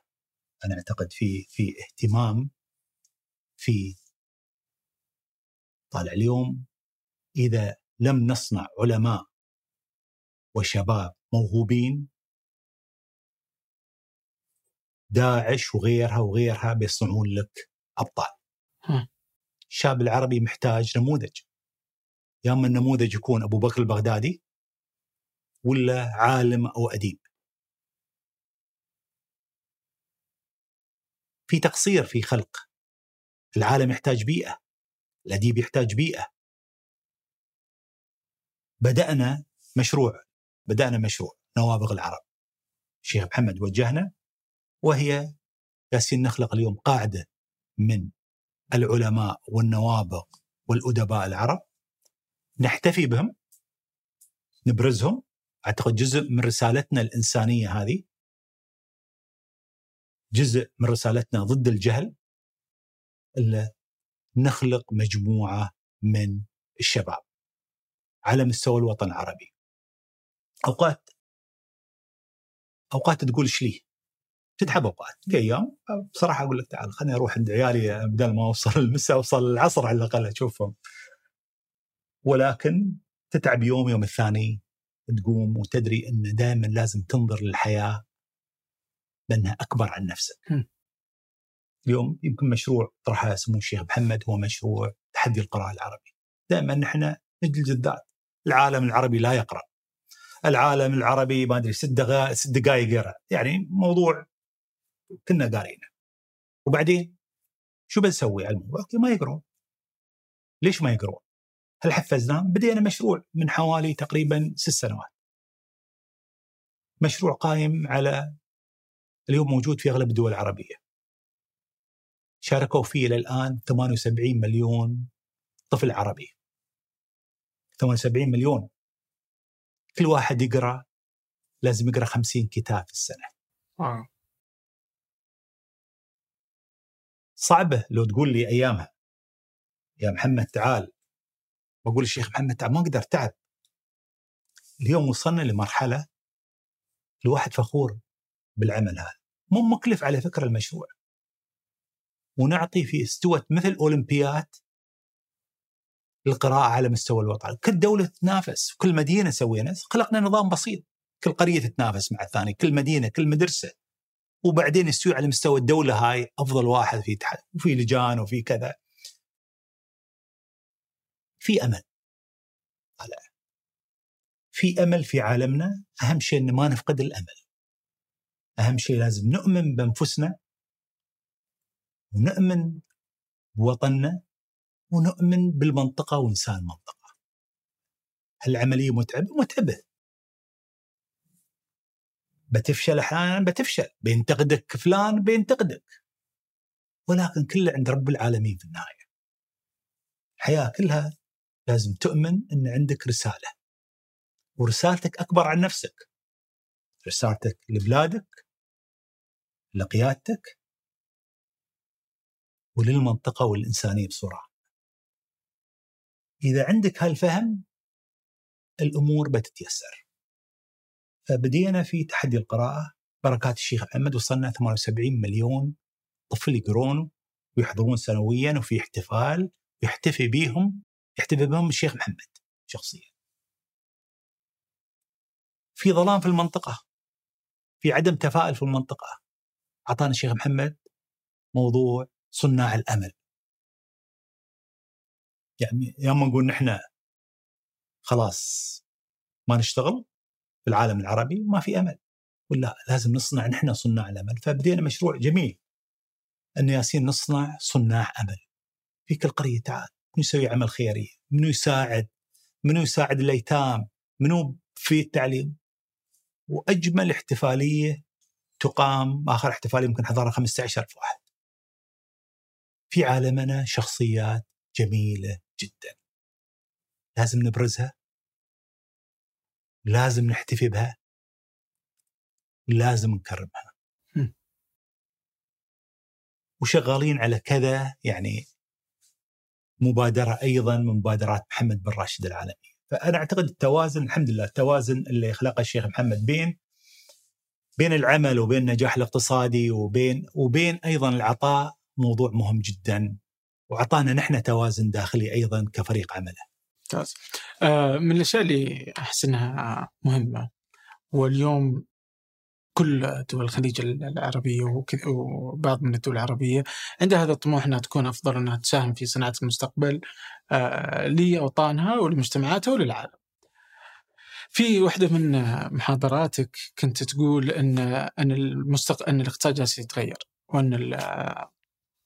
وأن لو تنظر إلى الشركات اللي كانت في الماضي، أكبر الشركات في العالم كانت شركات مثلا بترول ولا غيره.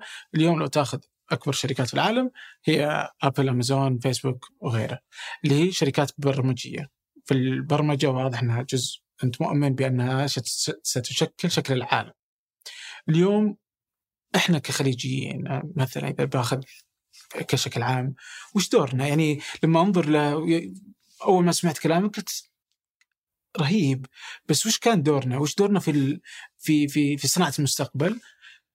يعني ما لقيت، لأنه بس كل اللي جالسين نسويه نستثمر، مو بغلط، بس كل اللي جالسين نسويه إنه عندنا استثمارات في أبل، في أمازون، في شركات، في أوبر، في لوسيد، في غيرها يمين ويسار.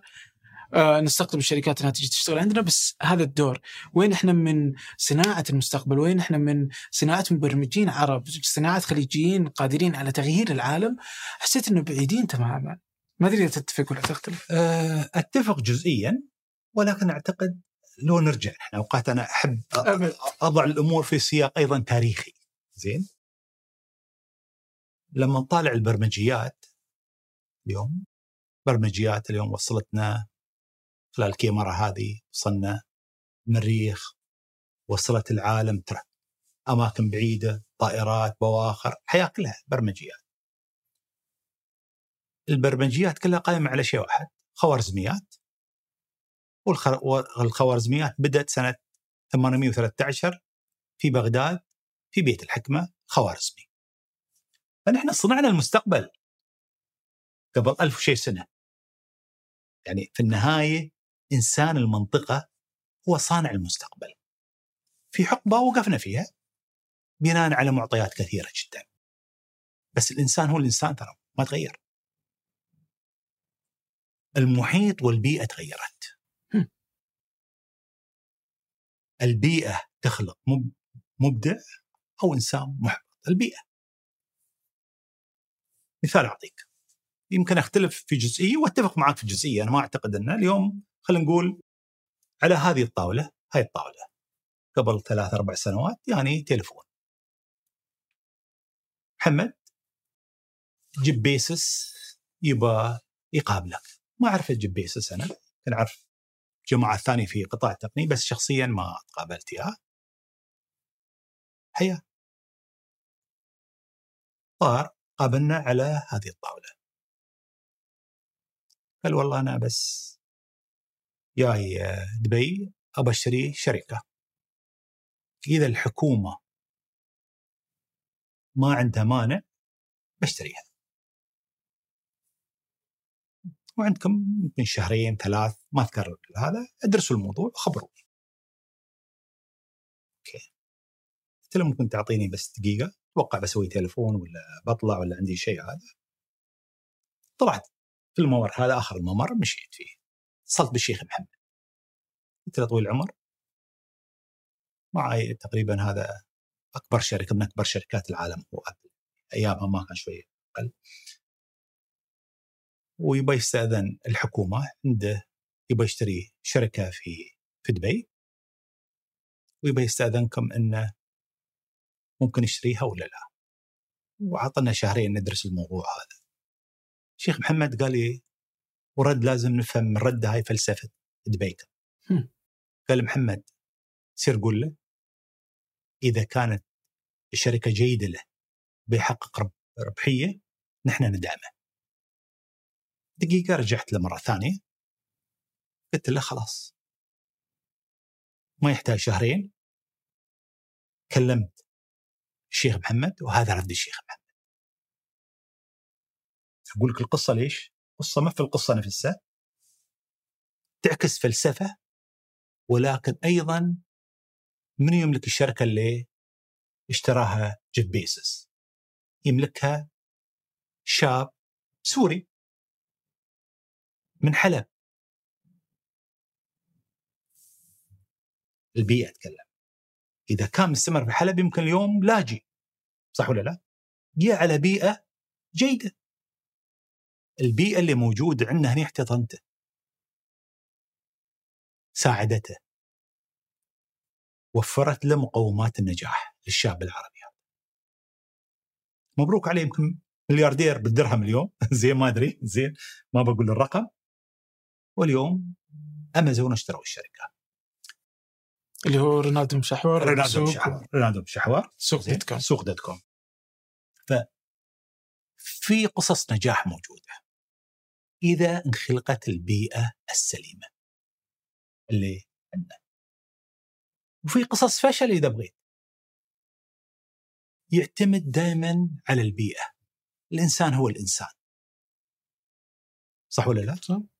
يعني موجود أنا نفس الشخص هذا، بركات البيئة اللي خلقها الشيخ محمد، احتضانه للشباب المواهب، عنده متسوقين سريين، طلعنا أنا وغيري من الشباب، مجموعة كبيرة، حطانا الفرصة، دعمنا، قادنا. يمكن حد مثلي موجود في دولة ثانية. إذا البيئة والقيادة ما ساعدته، الشخص هذا الله يعين اليوم قد يكون. فالأساس هي البيئة. دور الحكومات الأساسي هو خلق بيئة صالحة لممارسة الأعمال والحياة. هذا دور الحكومة. الإنسان بطبعه مبدع، الإنسان مبدع، بس يحتاج بيئة. إذا بيئة ما فيها قوانين، فيها فوضى، فيها رشاوي. رونالدو مشحور عشان هذا لازم يشارك كأمير ولا شيخ ولا هذا، ما بيوصل، صح ولا لا؟ فيحتاج الإنسان دائما بيئة. إذا كانت البيئة صالحة أي إنسان ممكن يبدع، والإبداع مختلف من إنسان إلى إنسان، ما في إنسان سيء في الحياة. البيئة تخلق واحد سيء واحد جيد. دورنا نحن خلق هذه البيئة الأساس. طيب اليوم أنا جلس أسأل يمين ويسار وأعرف فلسفتك في الإدارة. اليوم وجودك في هذا المكان، وجودك في مدينة تتغير بسرعة، استراتيجياتها تتغير، وحكومة، والحكومة دائما يأخذ عنها أنها بيروقراطية، والبيروقراطية أحيانا تزعج ناس وأحيانا يعتقدوا تكون مفيدة للناس.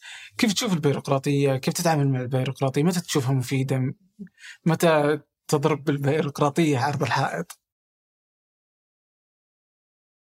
أنت يعني موضوع النظام موضوع مهم، قد تسميه بيروقراطية وقد تسميه نظام. والإنجليز مثلا عندهم نظام جيد، يعني الحكومة الإنجليزية لما طالعها عندهم نظام ممتاز في كل شيء، ولكن يمكن أوقف الإبداع في بريطانيا. على سبيل المثال تحتاج أنظمة جيدة، ولكن تحتاج أيضا اللي يسميه شوية disruption. لما طالع الأنظمة الحكومية صار لها 200 سنة 300 سنة بنفس النظام تقريبا.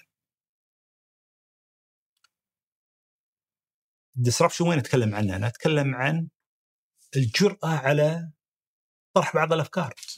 اليوم لما سمو الشيخ محمد مثلا عين وزير للشباب، 21 سنة عمرها، كثيرين سألوا يعني، ولا طريقة أيضا تعيينها عن طريق أنه كان يبحث عن بين الشباب في النهاية، في مقابلات، الجامعات قدمت طلبات، كل جامعة تنافسها، ولكن طلعت في النهاية لجنة قابلت الوزير هذا. فالطرح كان غير اعتيادي، مو بيروقراطي نسميه. وتعينت اليوم وزيرة شابة مسكت ملف الشباب. في جميع الدول العربية عندنا الرياضة والشباب، بتلاحظ كأن فقط اللي يمارسون الرياضة شباب والشباب ما يسوون شيء إلا فقط الرياضة، مش الثقافة، مش تكنولوجيا، مش ماشيين ترى 50-70 سنة السيستم ماشي. يا شيخ محمد ما مشي على البيروقراطية، دخل بطريق ثاني، قال أبا حد يمثل الشباب، شاب، والحمد لله الأمور ماشية. يعين اليوم نتكلم نحن عن الذكاء الاصطناعي وعن التكنولوجيا وشو بيحصل في العالم كذا. اليوم ما تحصل حكومات بعينه وزراء للتكنولوجيا. أول وزير للتكنولوجيا في العالم عينه الشيخ محمد، معالي عمر العلماء. إذا مشينا على البيروقراطية لا، اللي هو وزير الذكاء الاصطناعي، وزير الذكاء الاصطناعي والتطبيقات والعمل عن بعد، مسمى جديد على مستوى العالم، ولكن أيضا تفكير مش تقليدي. تحتاج في علم الإدارة البروسيس هذا الموجود، تحتاجه 100%، ولكن هذا مش كتاب مقدس. القيادة فوق ممكن تتخذ قرارات تجيب ناس مختلفين تماما، تخلق نظام مختلف. فدور الحكومات هو اليوم في مرحلة طالع أغلب الحكومات الغربية اللي كانوا متقدمين عنها بصورة كبيرة جدا، حاصل عندهم مشكلة في الإدارة الحكومية اليوم، لأن عادها 4 سنوات وطلع، فدائما يفكر في ال4 سنوات، ما يفكر في المستقبل الطويل الأمد. اليوم دولة الإمارات تفكر في 50 سنة، يعني خلصنا 50 بإيجابياتها وفي تحديات، في 50 سنة جاية. في 50 سنة هاي وين بنكون؟ رؤية واضحة، وين رايحين، شو النموذج اللي نباه. فما تحصل في العالم دول تفكر في الإجراءات، تفكر تحت ريلها، ما تفكر في المستقبل. يعني نحن محظوظين أيضا كذلك كشباب في الحكومة أن عندنا قيادة تفكر بطريقة مختلفة، تفكر بطريقة غير تقليدية، في روح أيضا موجود تشجع الشباب. ما تحبط، ما بشرط توصل 70 عشان تكون وزير. شاب الذكاء الاصطناعي ما تبغى واحد قدي أنا، تبغى واحد يفهم أصر عني، أنا كبير على الذكاء الاصطناعي، صح لا؟ وزير الشباب يكون شاب طالع اهتمامات الشباب.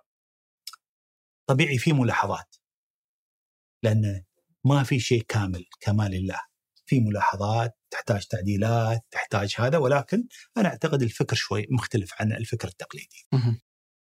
طيب لما تقول إنه أنا لازم ما طالع عند رجلي، طالع قدام، متى أنت كقيادي كإداري متى تطالع للمشروع اللي جالس تشتغل عليه؟ يعني ما أدري مثلا لنفرض إكسبو أنت الآن جالس تشتغل عليه، هو جالس يحدث، ولا دائما تشوف وش اللي بيصير بعد 5 سنين؟ وين يشغل بالك؟ وين دائما تركيزك؟ إذا التركيز هو أهم شيء يشغل بال الناس وأهم شيء يصنع الإنسان ويأخذ من وقته، وين تركيزك؟ الشيخ اليوم ولا بعدين؟ الشيخ محمد علمنا أن في فرق عمل، خلينا نقول نحن أعلن مشروع معين، في فريق عمل يشتغل على المشروع اللي أعلن عنه، وعنده مؤشرات أداء يتابعه بصورة عامة. ما يعني هذا أنه ما يفكر شو بيحصل السنة الجاية واللي بعدها، لازم يفكر في مشاريع ثانية. تحتاج التفكيرين، لا تحتاج تفكر في الماضي في النهاية. طبعا أي قرار كان عشان تفهم المستقبل لازم تكون عميق في فهم الماضي والتاريخ. يعني موضوع استشراف المستقبل هو مش لا، لازم تفهم التاريخ، تفهم الحضارات القريبة والبعيدة، تفهم واقعك السياسي الاجتماعي الاقتصادي المحلي والإقليمي والعالمي، عشان تكون قراءاتك أقرب للصح دائما صحيحة. فموضوع المستقبل هو مش موضوع ترفيهي، يعني تعال لا، المستقبل تحتاج دراسات عميقة تفهم التاريخ بصورة عامة، لأن التاريخ يكرر نفسه. لما نقرأ التاريخ نلاحظ في ممارسات معينة تعاد، وإن كانت الآن العملية مختلفة لأن التقنيات اختلفت. لما نقول اليوم هل وسيلة التواصل العجلة قبل 5000 سنة ولا 1000 سنة؟ اليوم لا، أنا أقول طيارة عقب 30 سنة شو بتكون؟ عقب 100 سنة شو بتكون؟ في إيلون ماسك كان يقول في واحدة من الكلمات في سؤاله ليش سبيس إكس قدرت أنها تسوي شيء الناس ما قدرت تسويه، رغم الناس فيها علماء أكثر وفيها قدرات أكثر وفيها فلوس أكثر. فكان يقول أنه بيئة العمل الحكومية هي بيئة لا تحفز على الابتكار، لأنك أنت إذا ابتكرت، الابتكار بطبيعة حاله أنه يفتح باب الفشل والنجاح، لكنك إذا فشلت في الحكومة فأنت ستعاقب، ما حد قال لك تسويه يعني خلك. فيضطر موظف الحكومي لأنه مصمم بهذا الشكل أنه خلاص أنا بسوي اللي مطلوب مني، الناس راضية، أنا ما أسوي شيء. إذا مجرد إني أبدع أنا أدخل في هذه المتاهة اللي حتى لو سويت شيء زين لأنه كافأ، فيعني هو يا أما إني أطرد يا أما إني فكيف ممكن تصنع حكومة تسمح بالخطأ، تسمح بالإبداع؟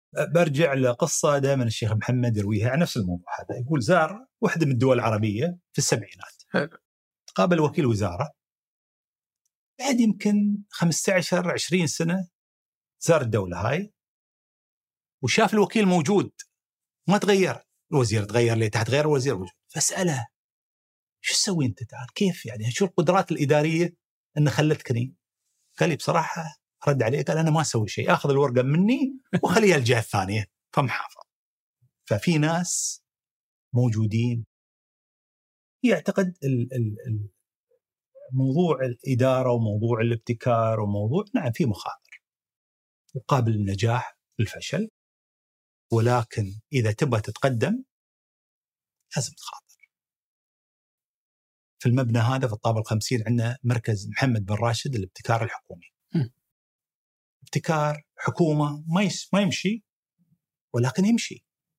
يعني أنا أعتقد إذا ما ابتكرت الحكومة الاقتصاد ما بيبتكر. دور الأساسي للحكومات اليوم نتكلم عن إحنا سيليكون فالي، جوجل، كل الشركات اللي موجودة في سيليكون فالي. اليوم المقر العاصمة الاقتصادية لأمريكا ما بنيويورك، سيليكون فالي. من أكبر الشركات الاقتصادية بين سيليكون فالي وسياتل موجودة، أمازون ومايكروسوفت في سياتل والباقي كلهم في سيليكون فالي. سيليكون فالي قامت على شو؟ قامت على الحكومة الأمريكية، قامت على برنامج الصواريخ الأمريكية أعتقد في الأربعينات، أنه يبون يطورون برنامج الصواريخ. في مصانع سيمي كوندكتور يطورون الصواريخ، منها طلعوا أشخاص مبدعين أسسوا لهم شركات، تدريجيا تحولت سيليكون فالي إلى مركز المبدعين. فالحكومة دورها أساسي. يعني أوكي أوقات الناس تقول القطاع الخاص، دور الحكومة أساسي لخلق بيئة الابتكار. أنا أتكلم عن أهم تجربة في العالم سيليكون فالي، ما أتكلم أنا وأتكلم عن حقائق موجودة وأتكلم عن نجاح. فأوقات الغرب يقول لك لا القطاع الخاص، أنا يعني الغرب ترى ما بشرط يعطينا المعلومة اللي نباها زين. أنا أعتقد هي القطاع الخاص دور أساسي في خلق البيئة والتحفيز الأساسي للعمليات هاي. دور القطاع الخاص هو التنفيذ. الشيخ محمد رجل حكومة، لما طرح مشروع دبي مشروع للعالم طرح حكومي كان، ولكن خلق بيئة للقطاع الخاص. منو استثمر؟ القطاع الخاص. يعني مئات المليارات يد القطاع الخاص في النهاية، صح ولا لا؟ صح. فأنا أعتقد هي تنوع بين الفكر والرؤى والتحفيز الأساسي، وأيضا خلق أنظمة للقطاع الخاص عشان يبدأ وينفذ ويتم حمايته ولديه قوانين وتشريعات في النهاية. فدمج بين الاثنين. طب أنا طولت عليك وأنا آسف، بس عندي لأني بدي أسأل أسئلة كثيرة. عندي سؤال أخير. الحين عندنا دول، والدول تصمم المستقبل وتستشرف المستقبل وتبني رؤى عليه علشان تكون جزء من هذا العالم بشكل إيجابي. ناخذ أمثلة. إذا ناخذ التاريخ، كوريا الجنوبية كيف قدرت أنها تغير من شكلها إلى أنها تصبح واحدة من أفضل الدول في العالم، اللي عندها أفضل الشركات في العالم المصنعة واللي يقوم عليها العالم. تايوان اللي اليوم يعني يقوم العالم على قدرتها في تصنيع الموصلات أو أشباه الموصلات. اليابان كيف تتغير ما بعد الحرب العالمية. وعلى ذلك فقس بعض الدول اللي قدرت أنها تحول نفسها، سنغافورة. هل من الممكن صناعة نموذج عربي بهذا الشكل؟ ليش إلى اليوم ما قدرنا نستشرف المستقبل ونصنع شكل يخلي العالم يقوم حولنا، أو نكون جزء من هذا العالم وبناء وصناعته؟ أنا أعتقد اليوم بعيدا عن النفط. أنا أعتقد اليوم نحن أقرب لهذا النموذج عن السابق. خلينا نقول نحن كمنطقة بدينا متأخرين في التنوع الاقتصادي، في التكنولوجيا، في السياحة، في أمور كثيرة بدينا متأخرين كمنطقة، ولكن أقول في نجاح. اليوم كم الناتج العام لدبي من البترول؟ بسيط جدا، أقل عن 5%. ففي تنوع اقتصادي، في تجربة موجودة، في تنوع اقتصادي بتحدياتها، ولكن في تنوع اقتصادي اليوم موجود. التصنيع كان التركيز يمكن في السابق على المنطقة في الخليج على البتروكيميكال، أغلب المصانع، لأنه طبيعي شيء متوفر، شيء عندك أفضل لك، عندك أنت تنافسية عالية في أسواق، وفي أيضا اقتصاد تكاملي بالنسبة للبتروكيميكال. تحتاج بشر اليوم، إشباه الموصلات ولا القطاعات هاي تحتاج في النهاية قدرات بشرية تقنية، ولكن قابلة للتنفيذ. ما أعتقد، أنا أقول تونا بادين، المنطقة توها استيقظت، بعدنا ما تحركنا كمنطقة.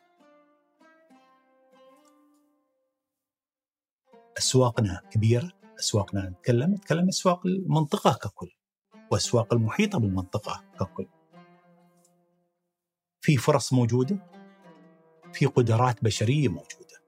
العالم العربي فوق 400 مليون فقط. العالم العربي طالع الدول المحيطة، أنت محيطك رهيب أكثر عن أي مكان ثاني اليوم. موقعك عامل الاستقرار مهم جدا بالنسبة لقطاع التصنيع، لأن طالع بعض الدول في كورونا تأثرت لأن مصانع وقفت. فأنا أعتقد المستقبل في المنطقة إذا كنا عقلانيين، إذا نعرف نتعامل مع عالم مجنون. مرحلة هاي شوي مرحلة تحتاج إلى حكمة أكثر والصبر أكثر وتأني أكثر، ولكن المستقبل أتصور بيكون مستقبل طيب. الله يعطيك العافية. الله يعافيك إن شاء الله. يكرمك، أكرمتني. اسمح لي. لا الله يعطيك العافية. طولنا عليك. لا أنا اللي أخذت من وقتك الكثير، وهذا من كرمك. الله يحفظك إن شاء الله. شكرا جزيلا. الله يخليك إن شاء الله. الله يحفظك. الله يحفظك. شكرا لكم. شكرا لأسيبة عبد الله وعيسى النهاري في إعداد الحلقة، وفي الهندسة الصوتية محمد الحسن، التحرير عدي عيسى، واللي غلبته في الإعداد معي أصيل بفرط، واللي أزعجني أيمن الحمادي. هذا فنجان، أحد منتجات شركة 8 للنشر والتوزيع، ننشر كل الإنتاج بحب من مدينة الرياض. الأسبوع المقبل ألقاكم.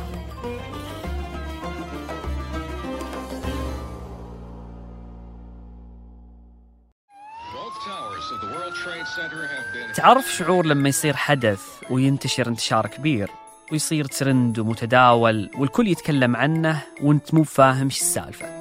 ندري انه شعور سيء. لهالسبب سوينا بودكاست الفجر، وهو بودكاست إخباري يومي لكنه مختلف عن قنوات الأخبار. نختار لك فيه الأخبار اللي تهمك ونشرح لك سياقاتها وأبعادها، إيش الخبر، كيف صار وليش صار. بودكاست الفجر من 8 فجر كل يوم على أي تطبيق بودكاست تستخدمه.